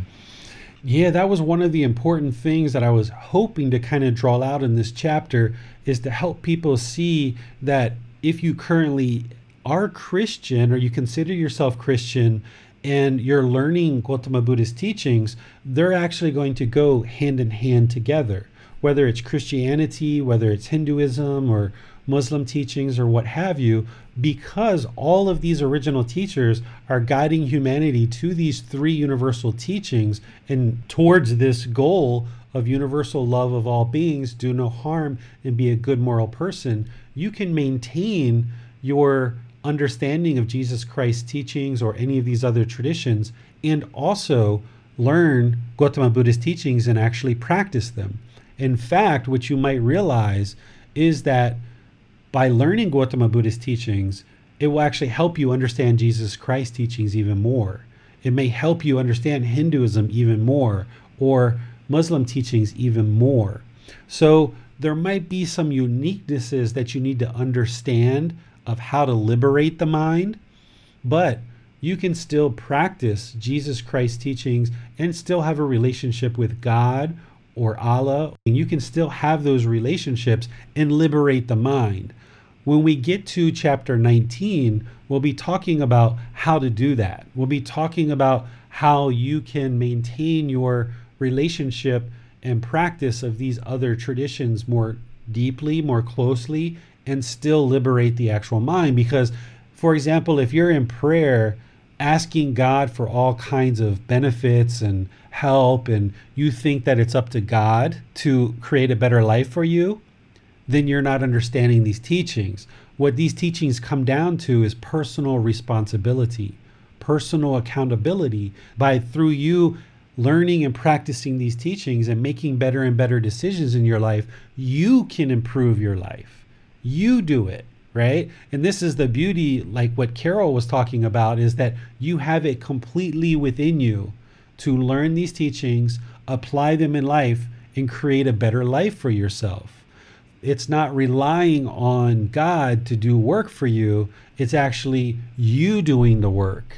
And by you doing the work, which may require some evolution in how you currently have a relationship and understanding of these other traditions, you may need to evolve that understanding, but you can certainly maintain your understanding because they all come down to these three universal teachings. We have a question from High Roll. Hi, David. I watched a video the other day about some monks in Thailand who went to a market and some people giving alms to them. I saw one of them giving them meat.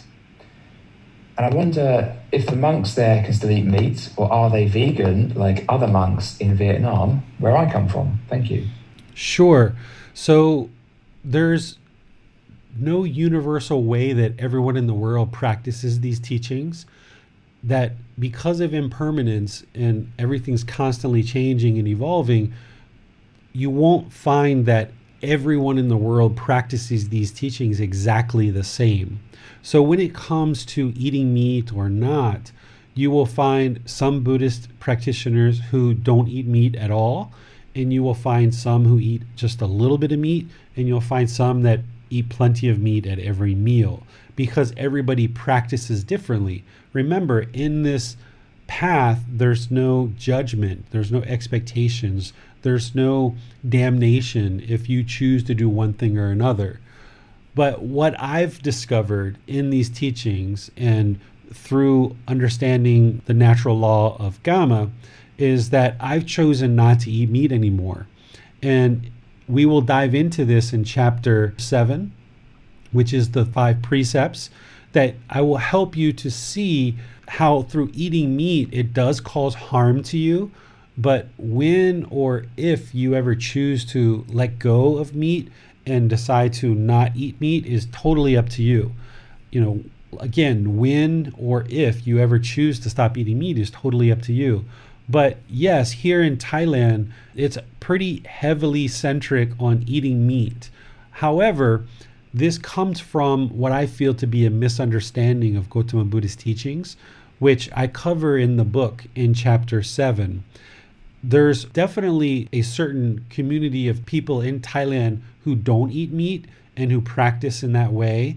and they understand that in order to have universal love for all beings, that eating meat is killing other beings, and it causes harm in the world to kill other beings. And it also causes harm to us because we ingest those toxins and hormones and drugs from the actual animal.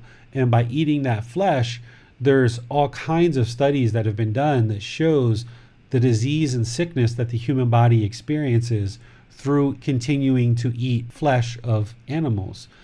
Gautama Buddha, he shared teachings with us, but he didn't actually share the harm that is necessarily going to come back to us. He shared, this is how to not cause harm, and if you practice these teachings, no harm will come to you.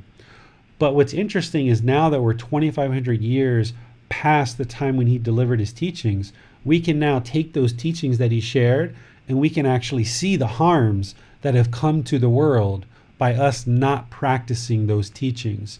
And one of the harms that you can see is by eating animal flesh, the human body is going to get disease, sickness, illness.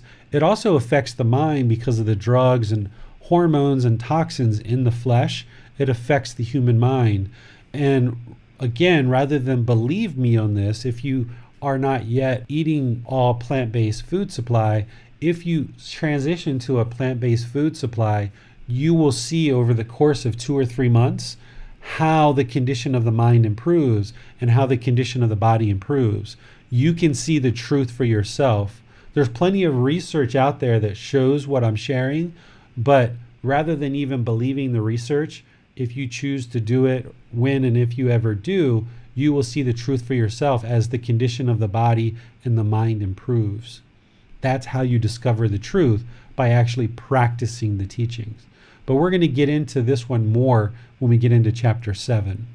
Yes, I think it's helpful for people to know that these are not a set of rules to be followed, but they are a practice so that practitioners can see the results themselves. Because I think a lot of people are very used to coming from these very rule-based, structured organizations, religious organizations, and maybe that puts people off sometimes. They see a lot of danger in that naturally.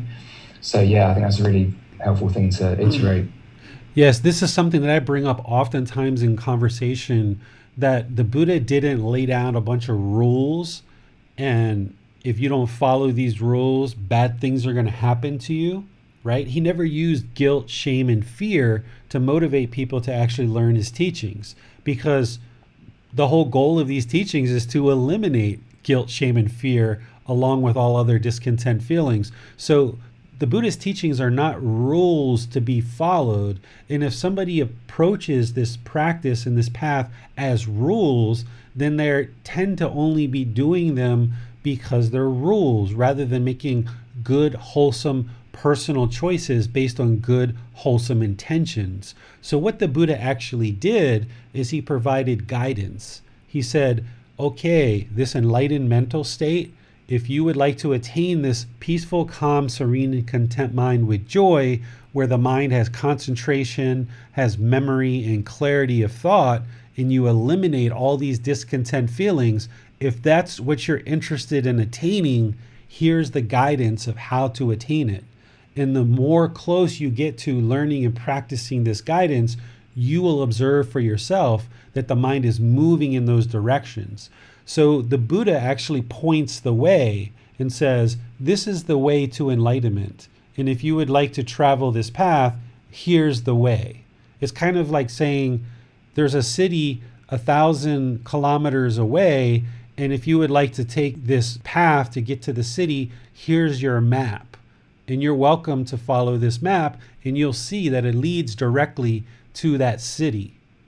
But what happens is some people sometimes do look at these teachings as rules, but that's not the way he described them at all. He described them as guidance, and here's the way, here's the map. If you choose to follow this map, you're going to get to your destination. But it needs to be good, wholesome, personal choices that you make along the way.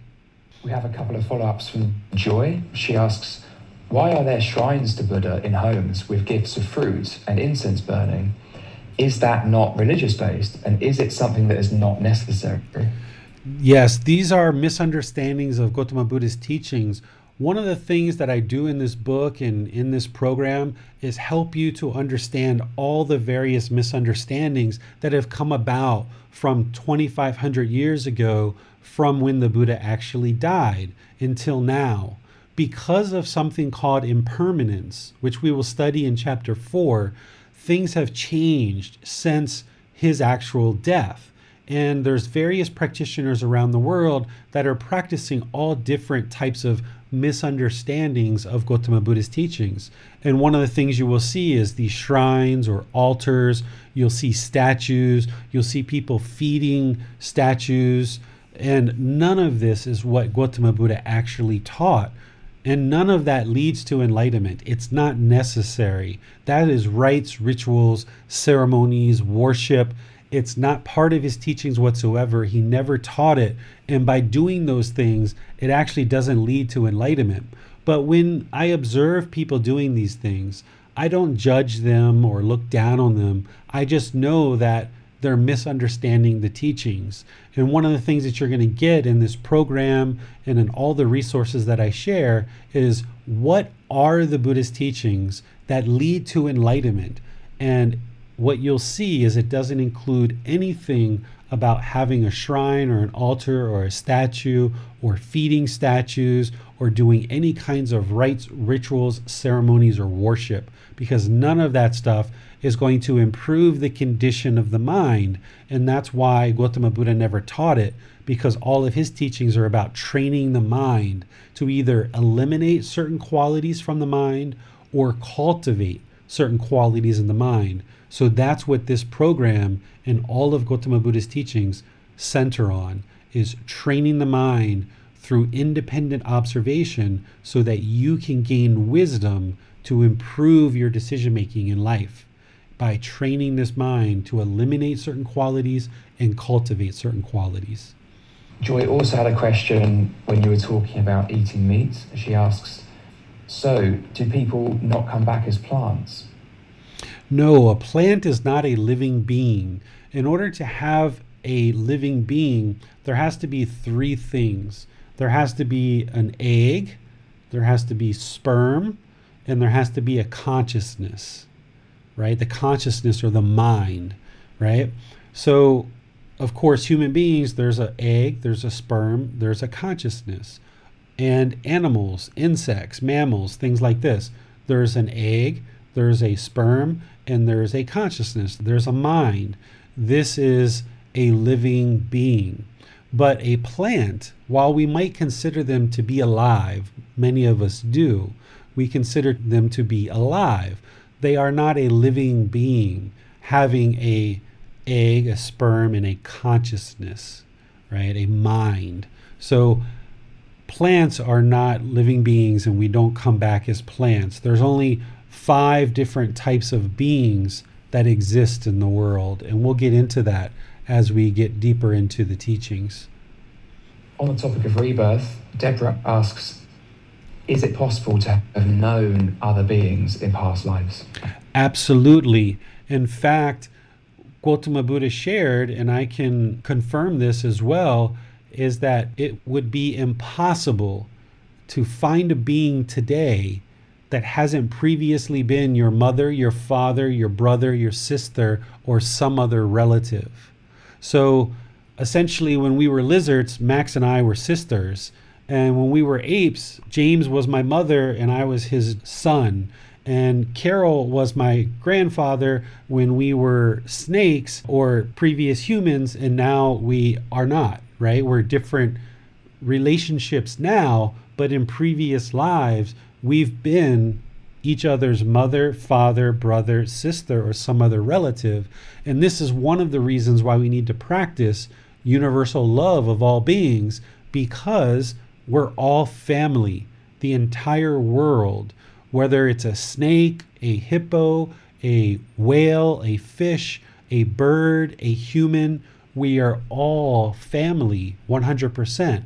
While we're here on this independent practice, this independent journey, we are all interconnected.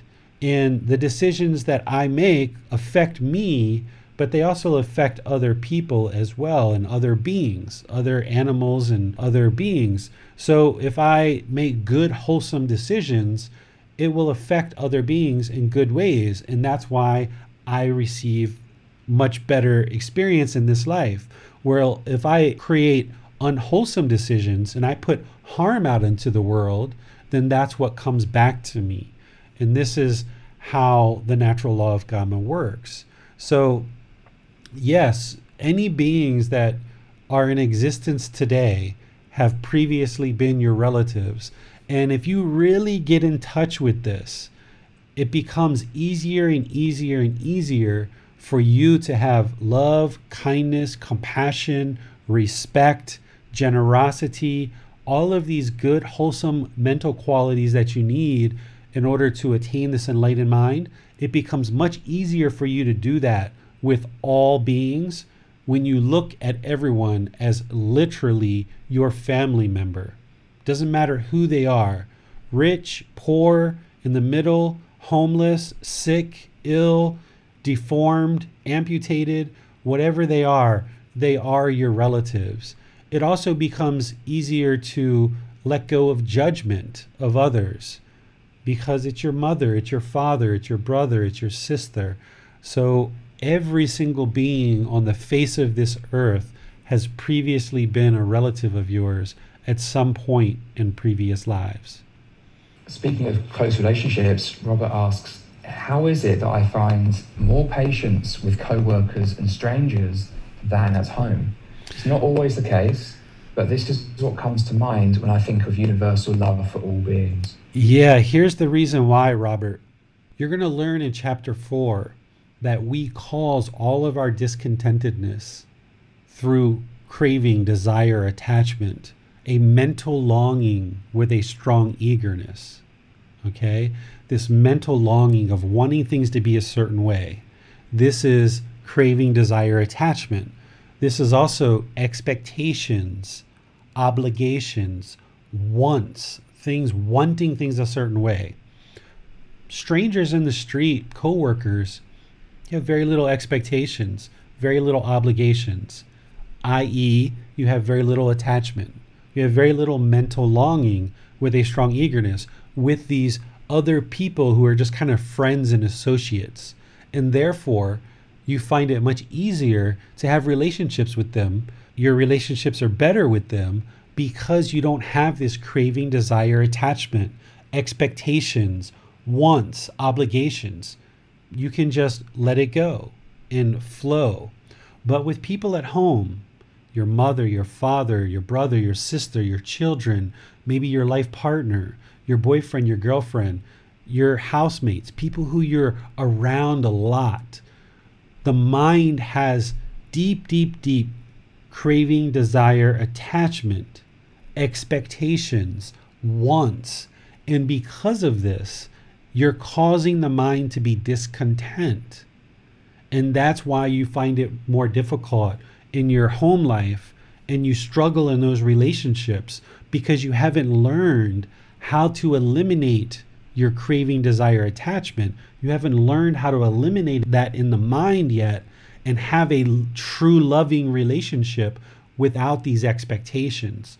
When you let go of all of this wanting, all of this expectations, and wanting these relationships to be a certain way, then you will see that your mind won't be discontent because you can just be satisfied with what is. But because the mind wants things to be a certain way, that's what's causing the mind to be discontent in these relationships at home. So you'll just need to learn in this program, learn through the resources that I'm sharing, train the mind in meditation, train the mind in daily life to practice these teachings. And that's why you'll see the relationships, both personally and professionally, improve, because you'll start eliminating what we call craving, anger, and ignorance, or unknowing of true reality. But this is all going to be gradual progress as the mind gradually moves in this direction. We have a question from Joy. She asks, if I treat my dogs for fleas, are there issues? Well, the more love and compassion that you can show to all beings, it's going to translate into you practicing more that way, right? However you choose to eradicate the fleas from your dog is your choice. You have to choose how to do that. And there's various ways of doing that in the world. So you have to decide, how you're going to choose to do this. There's lots of different ways. The more you research this, you may be able to find some ways to do this without actually killing the fleas. I haven't actually approached that one on my own because I no longer own any animals, but we certainly have ants and different things like that here in the house, and we had to discover ways to eradicate the ants. So you have to figure out what's the best way for you to do that. And at the same time, you have to understand Gamma. While you would like to try to find a way to eradicate these fleas without killing them, and if you can do that, that would be the best approach. And that's going to take a little bit more time and effort for you to figure out how to do that. But at the end of the day, with something like a flea, you have to understand that this is an insect that is causing harm to your dog. It's causing harm. It's eating the dead skin and the skin of your animal, and it's causing harm through various sores and things like this. It may be causing harm to your family if the fleas are eating your family's skin and your family's legs as well. So if a being is causing harm, then harm is going to come back to it.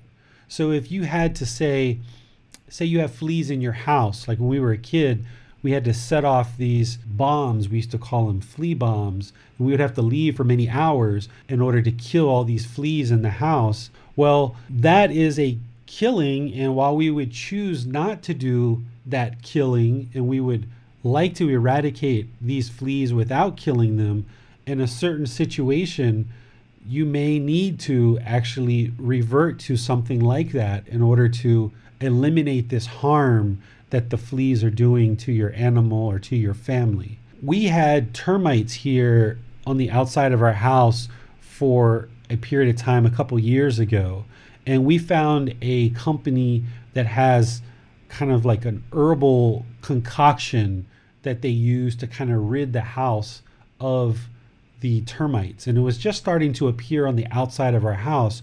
So they went around and kind of drilled holes around the house, and they put these herbal concoctions in certain places of the house that would kind of make it undesirable for the termites to be here, and they would move on.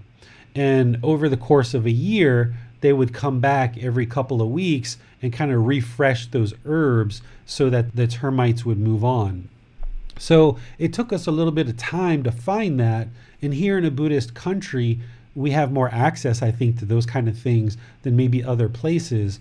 So if I was you, I would take some time to see if there's some natural ways that you can eradicate the fleas without killing them. But at the end of the day, if you go through lots of different options and you aren't seeing some effect, then you have to realize that this natural law of Gamma, that, like these fleas are causing harm, we need to eradicate them, because it wouldn't be showing your dog loving kindness and compassion to just allow these fleas to eat him up or eat her up, right? That wouldn't be universal love for all beings for your dog if you just allow that to happen. So because fleas being reborn into that existence, they're going to be constantly killed all the time and need to be reborn to get to enlightenment anyway. So I would say if you need to kill them, go ahead, but really try to find a way that you could maybe eradicate them without killing. Joy says, thank you, this makes sense.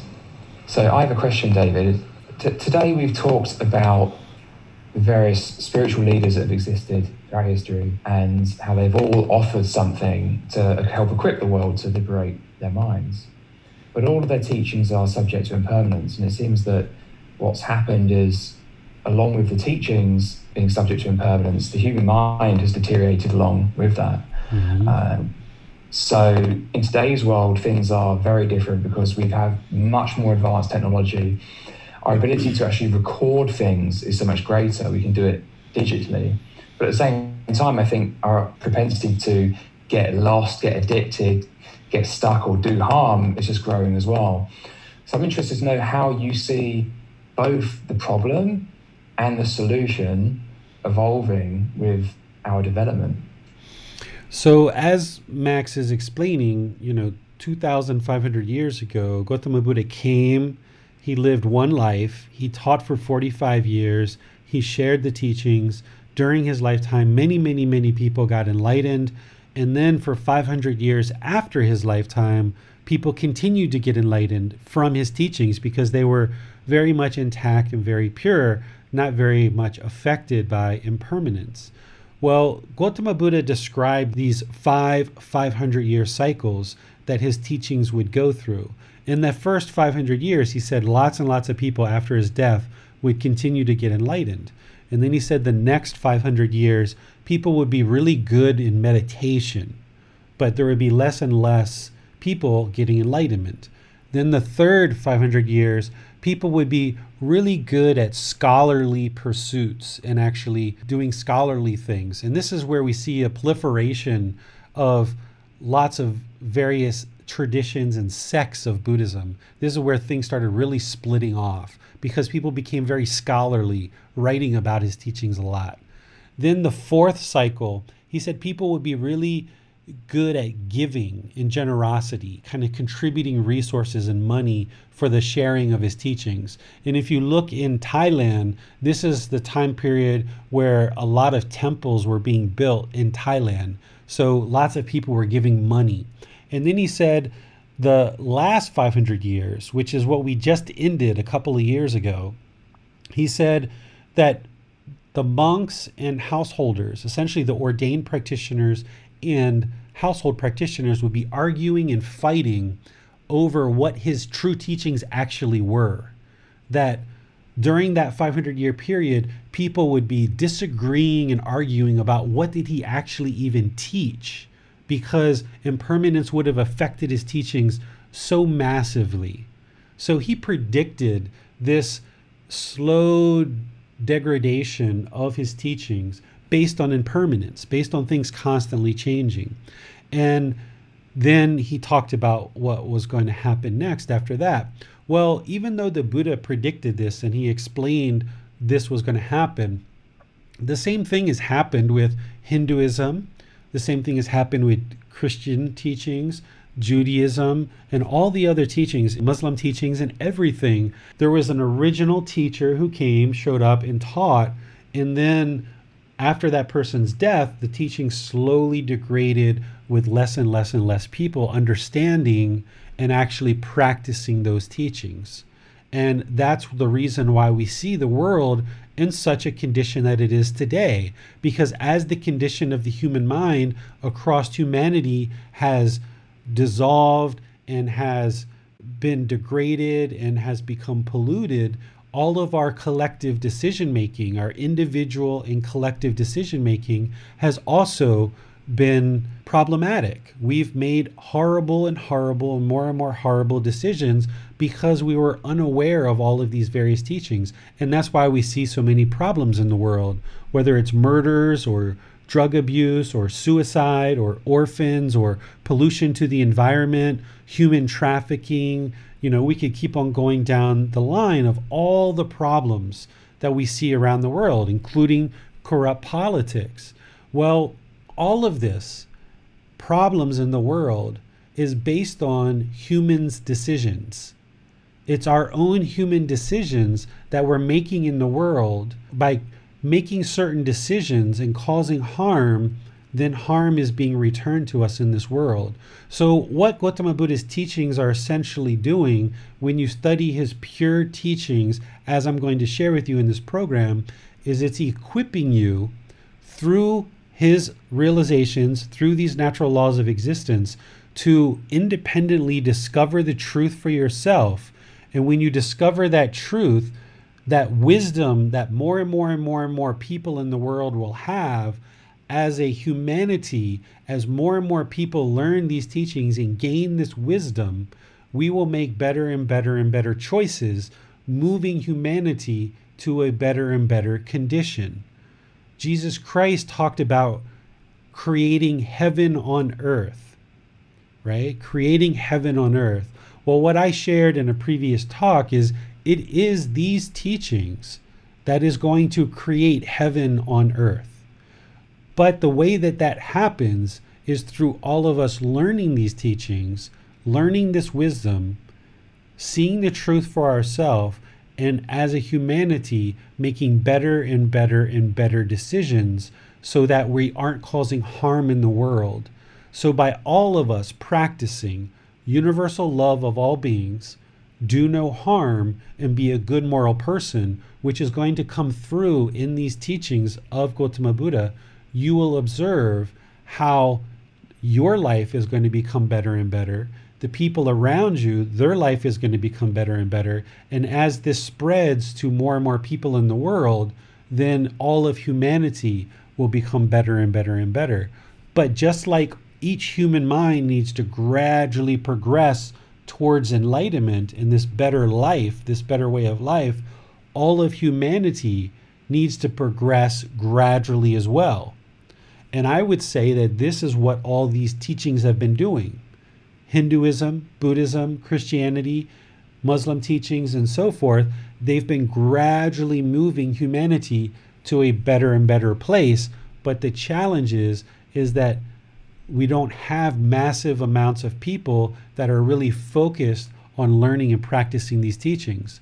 So one of the things that I'm doing is putting these teachings in a way of preserving them through book, through audiobook, through videos, through podcasts, through all the various resources that I share. I'm putting them in a way that can be shared for the rest of my life as well into the future, so that more and more of humanity can learn these teachings through these resources in a way that's been preserved, and then more and more and more people can be learning and practicing these teachings. And this is why I talked in a previous talk, at some point I will start moving towards getting access to mass media in all the various countries and all the various continents, so that more and more people can become aware that you don't have to live with discontentedness. You don't have to live with anger, sadness, frustration, irritation, boredom, loneliness, all of these different things, that the mind can actually be improved through training the mind. So it's just a matter of getting enough of these teachings laid down in a way that people can access them freely and openly, and then getting into the mass media so that more and more people can be aware that these discontent feelings that exist in the mind, you don't need to live with them. You can actually eradicate them through learning and practicing these teachings. But that's all going to take time. I'd just like to add from my own perspective that there have been little subtle differences in the way you teach, David, that really helped me. And this adds to my story from earlier. So, for example, understanding what attachment actually is. Like, can we actually define that as a mental longing with strong eagerness? And that is a fundamentally different take on attachment to, say, some other teachings that might talk about good attachments and this kind of thing, whereas there's actually no such thing as a good attachment. So I know that we're going to get onto all of this, but I just wanted to also iterate that I've personally found that practicing with this content, these teachings, has been what's most beneficial for me. And I feel that what you've got here is a lot more powerful than the other things that I've found online, in apps, on other podcasts and that sort of thing. So yeah, I just wanted to add some clarification as to why I think this is the place to be in terms of liberating the mind. Yeah, what you guys are going to notice is the way this book, and i.e. this group learning program, is structured, is we kind of slowly ramp up to the teachings, right? So this week, we're talking about universal teachings, we're talking about these other traditions, and kind of creating this bridge and saying, yeah, if you've learned these other traditions, you can easily bridge over into Gautama Buddha's teachings. Next week, we're going to be talking about why even study Gautama Buddha's teachings? What is it about Gautama Buddha's teachings? Why?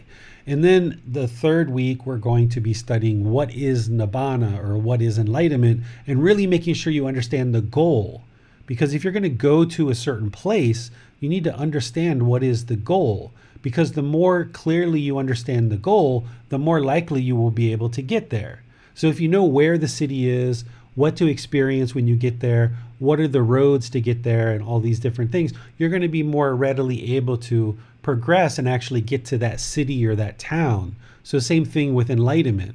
So the first 3 weeks of this program, we're kind of slowly moving till we get to that chapter 4 and chapter 5, where the teachings really start to come through. And then in chapter 6, we kind of take it a little break again. There's kind of like a lighter topic there. But then chapter 7 and chapter 8 and chapter 9 and chapter 10, chapter 11, we really jump back into it again in chapter 12.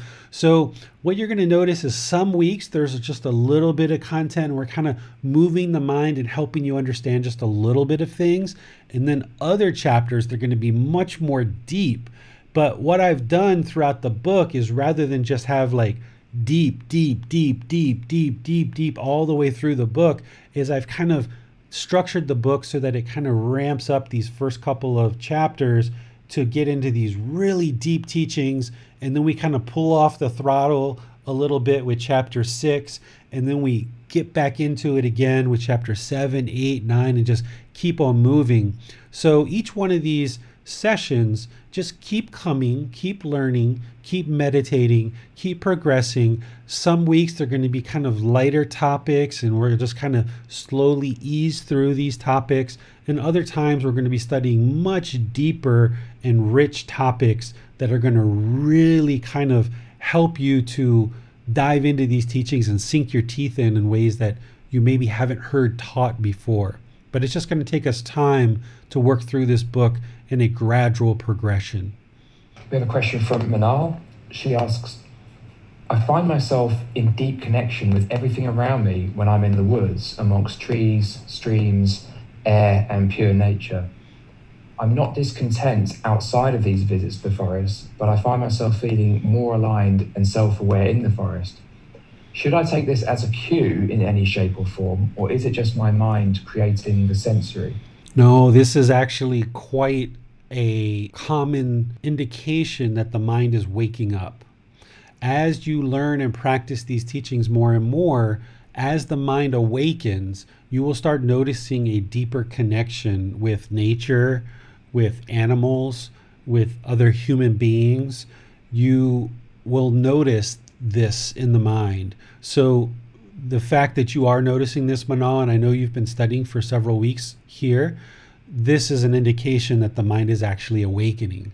Because what happens in the unenlightened mind is we tend to put walls around ourselves, and we see ourselves very much separate from other people. And this is the second poison, the hatred or anger or ill will, the hostility. When the mind is displeased, we push things away and we create walls around us. But as the mind gradually, slowly awakens, we remove those walls and we don't create these walls between us and other people. This is one of the reasons why our personal and professional relationships improve. And what you'll notice is this deeper connection to nature, to animals, to other humans. I remember about a year and a half ago, I was coming out of my wife's shop in Chiang Mai City. And as I did, there was this enormous rat that ran like right in front of me, and it was dark at night, and it was so scared, and it was trying to run so fast I could hear its claws scraping on the street. And I mean, it was like 2 feet in front of me. I mean, one more step, I probably would have stepped right on top of it. I mean, it was as huge as probably like a beaver or something like that. At least that's what my mind remembers. I remember just stopping and just be like, oh, poor little rat. He's having trouble running. Like his feet are scraping on the blacktop. I hope he gets to where he needs to go. I wonder if he's hungry, right? And this is like how the mind starts to think when it becomes to the point where you love all beings. You have universal love for all beings. You start relating to all of these animals and nature and people completely different. This is how, as the mind awakens, it starts interacting with beings around you in a very different way than before. And it might feel odd, it might feel strange. You might even notice like sensory changes. You might notice like the colors in nature are much more vivid. You might notice the sounds almost sound like surround sound. You might notice this even just in your home or going outside or when you hear it raining. You might notice these sensory changes with the eyes, the ears. You might notice as you taste food, the taste is much more profound. You might notice the touch.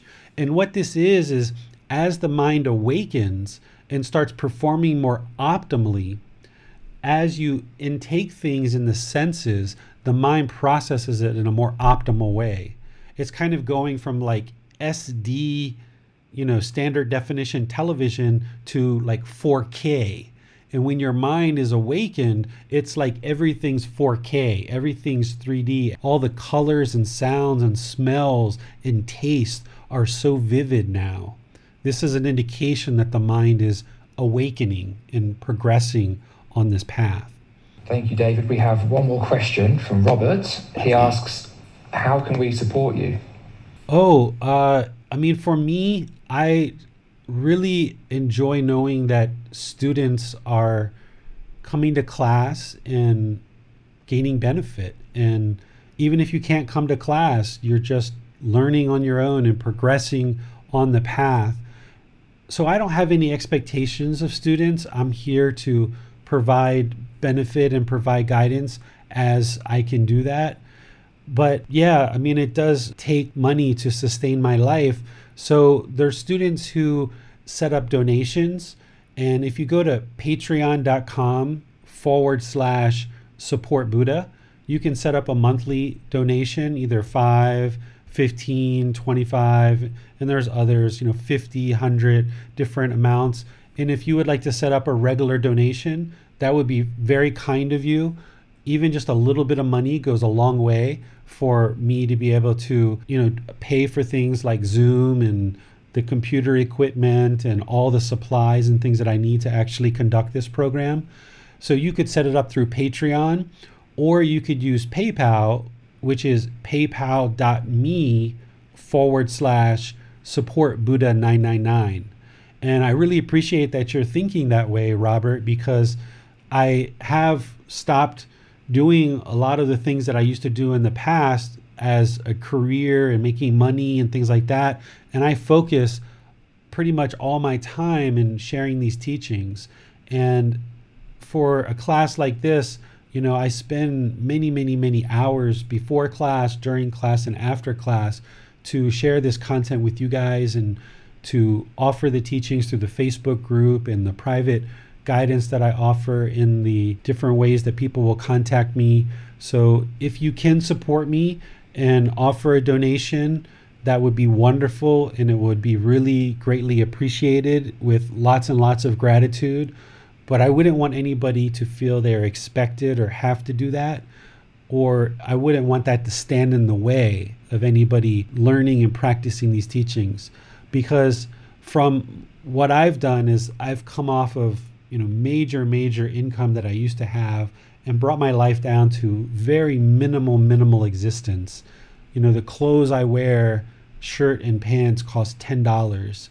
The food that I eat on a given day costs about $5 or $10. I live a very basic, simple life.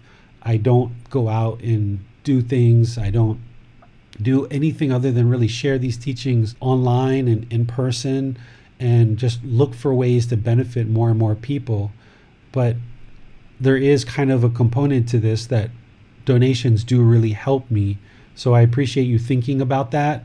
And for anybody who would be interested to do that, if you're on the podcast or any of the social media platforms, you should see a place where you can click to donate money to help support this program and all the expenses that I have as part of offering this program.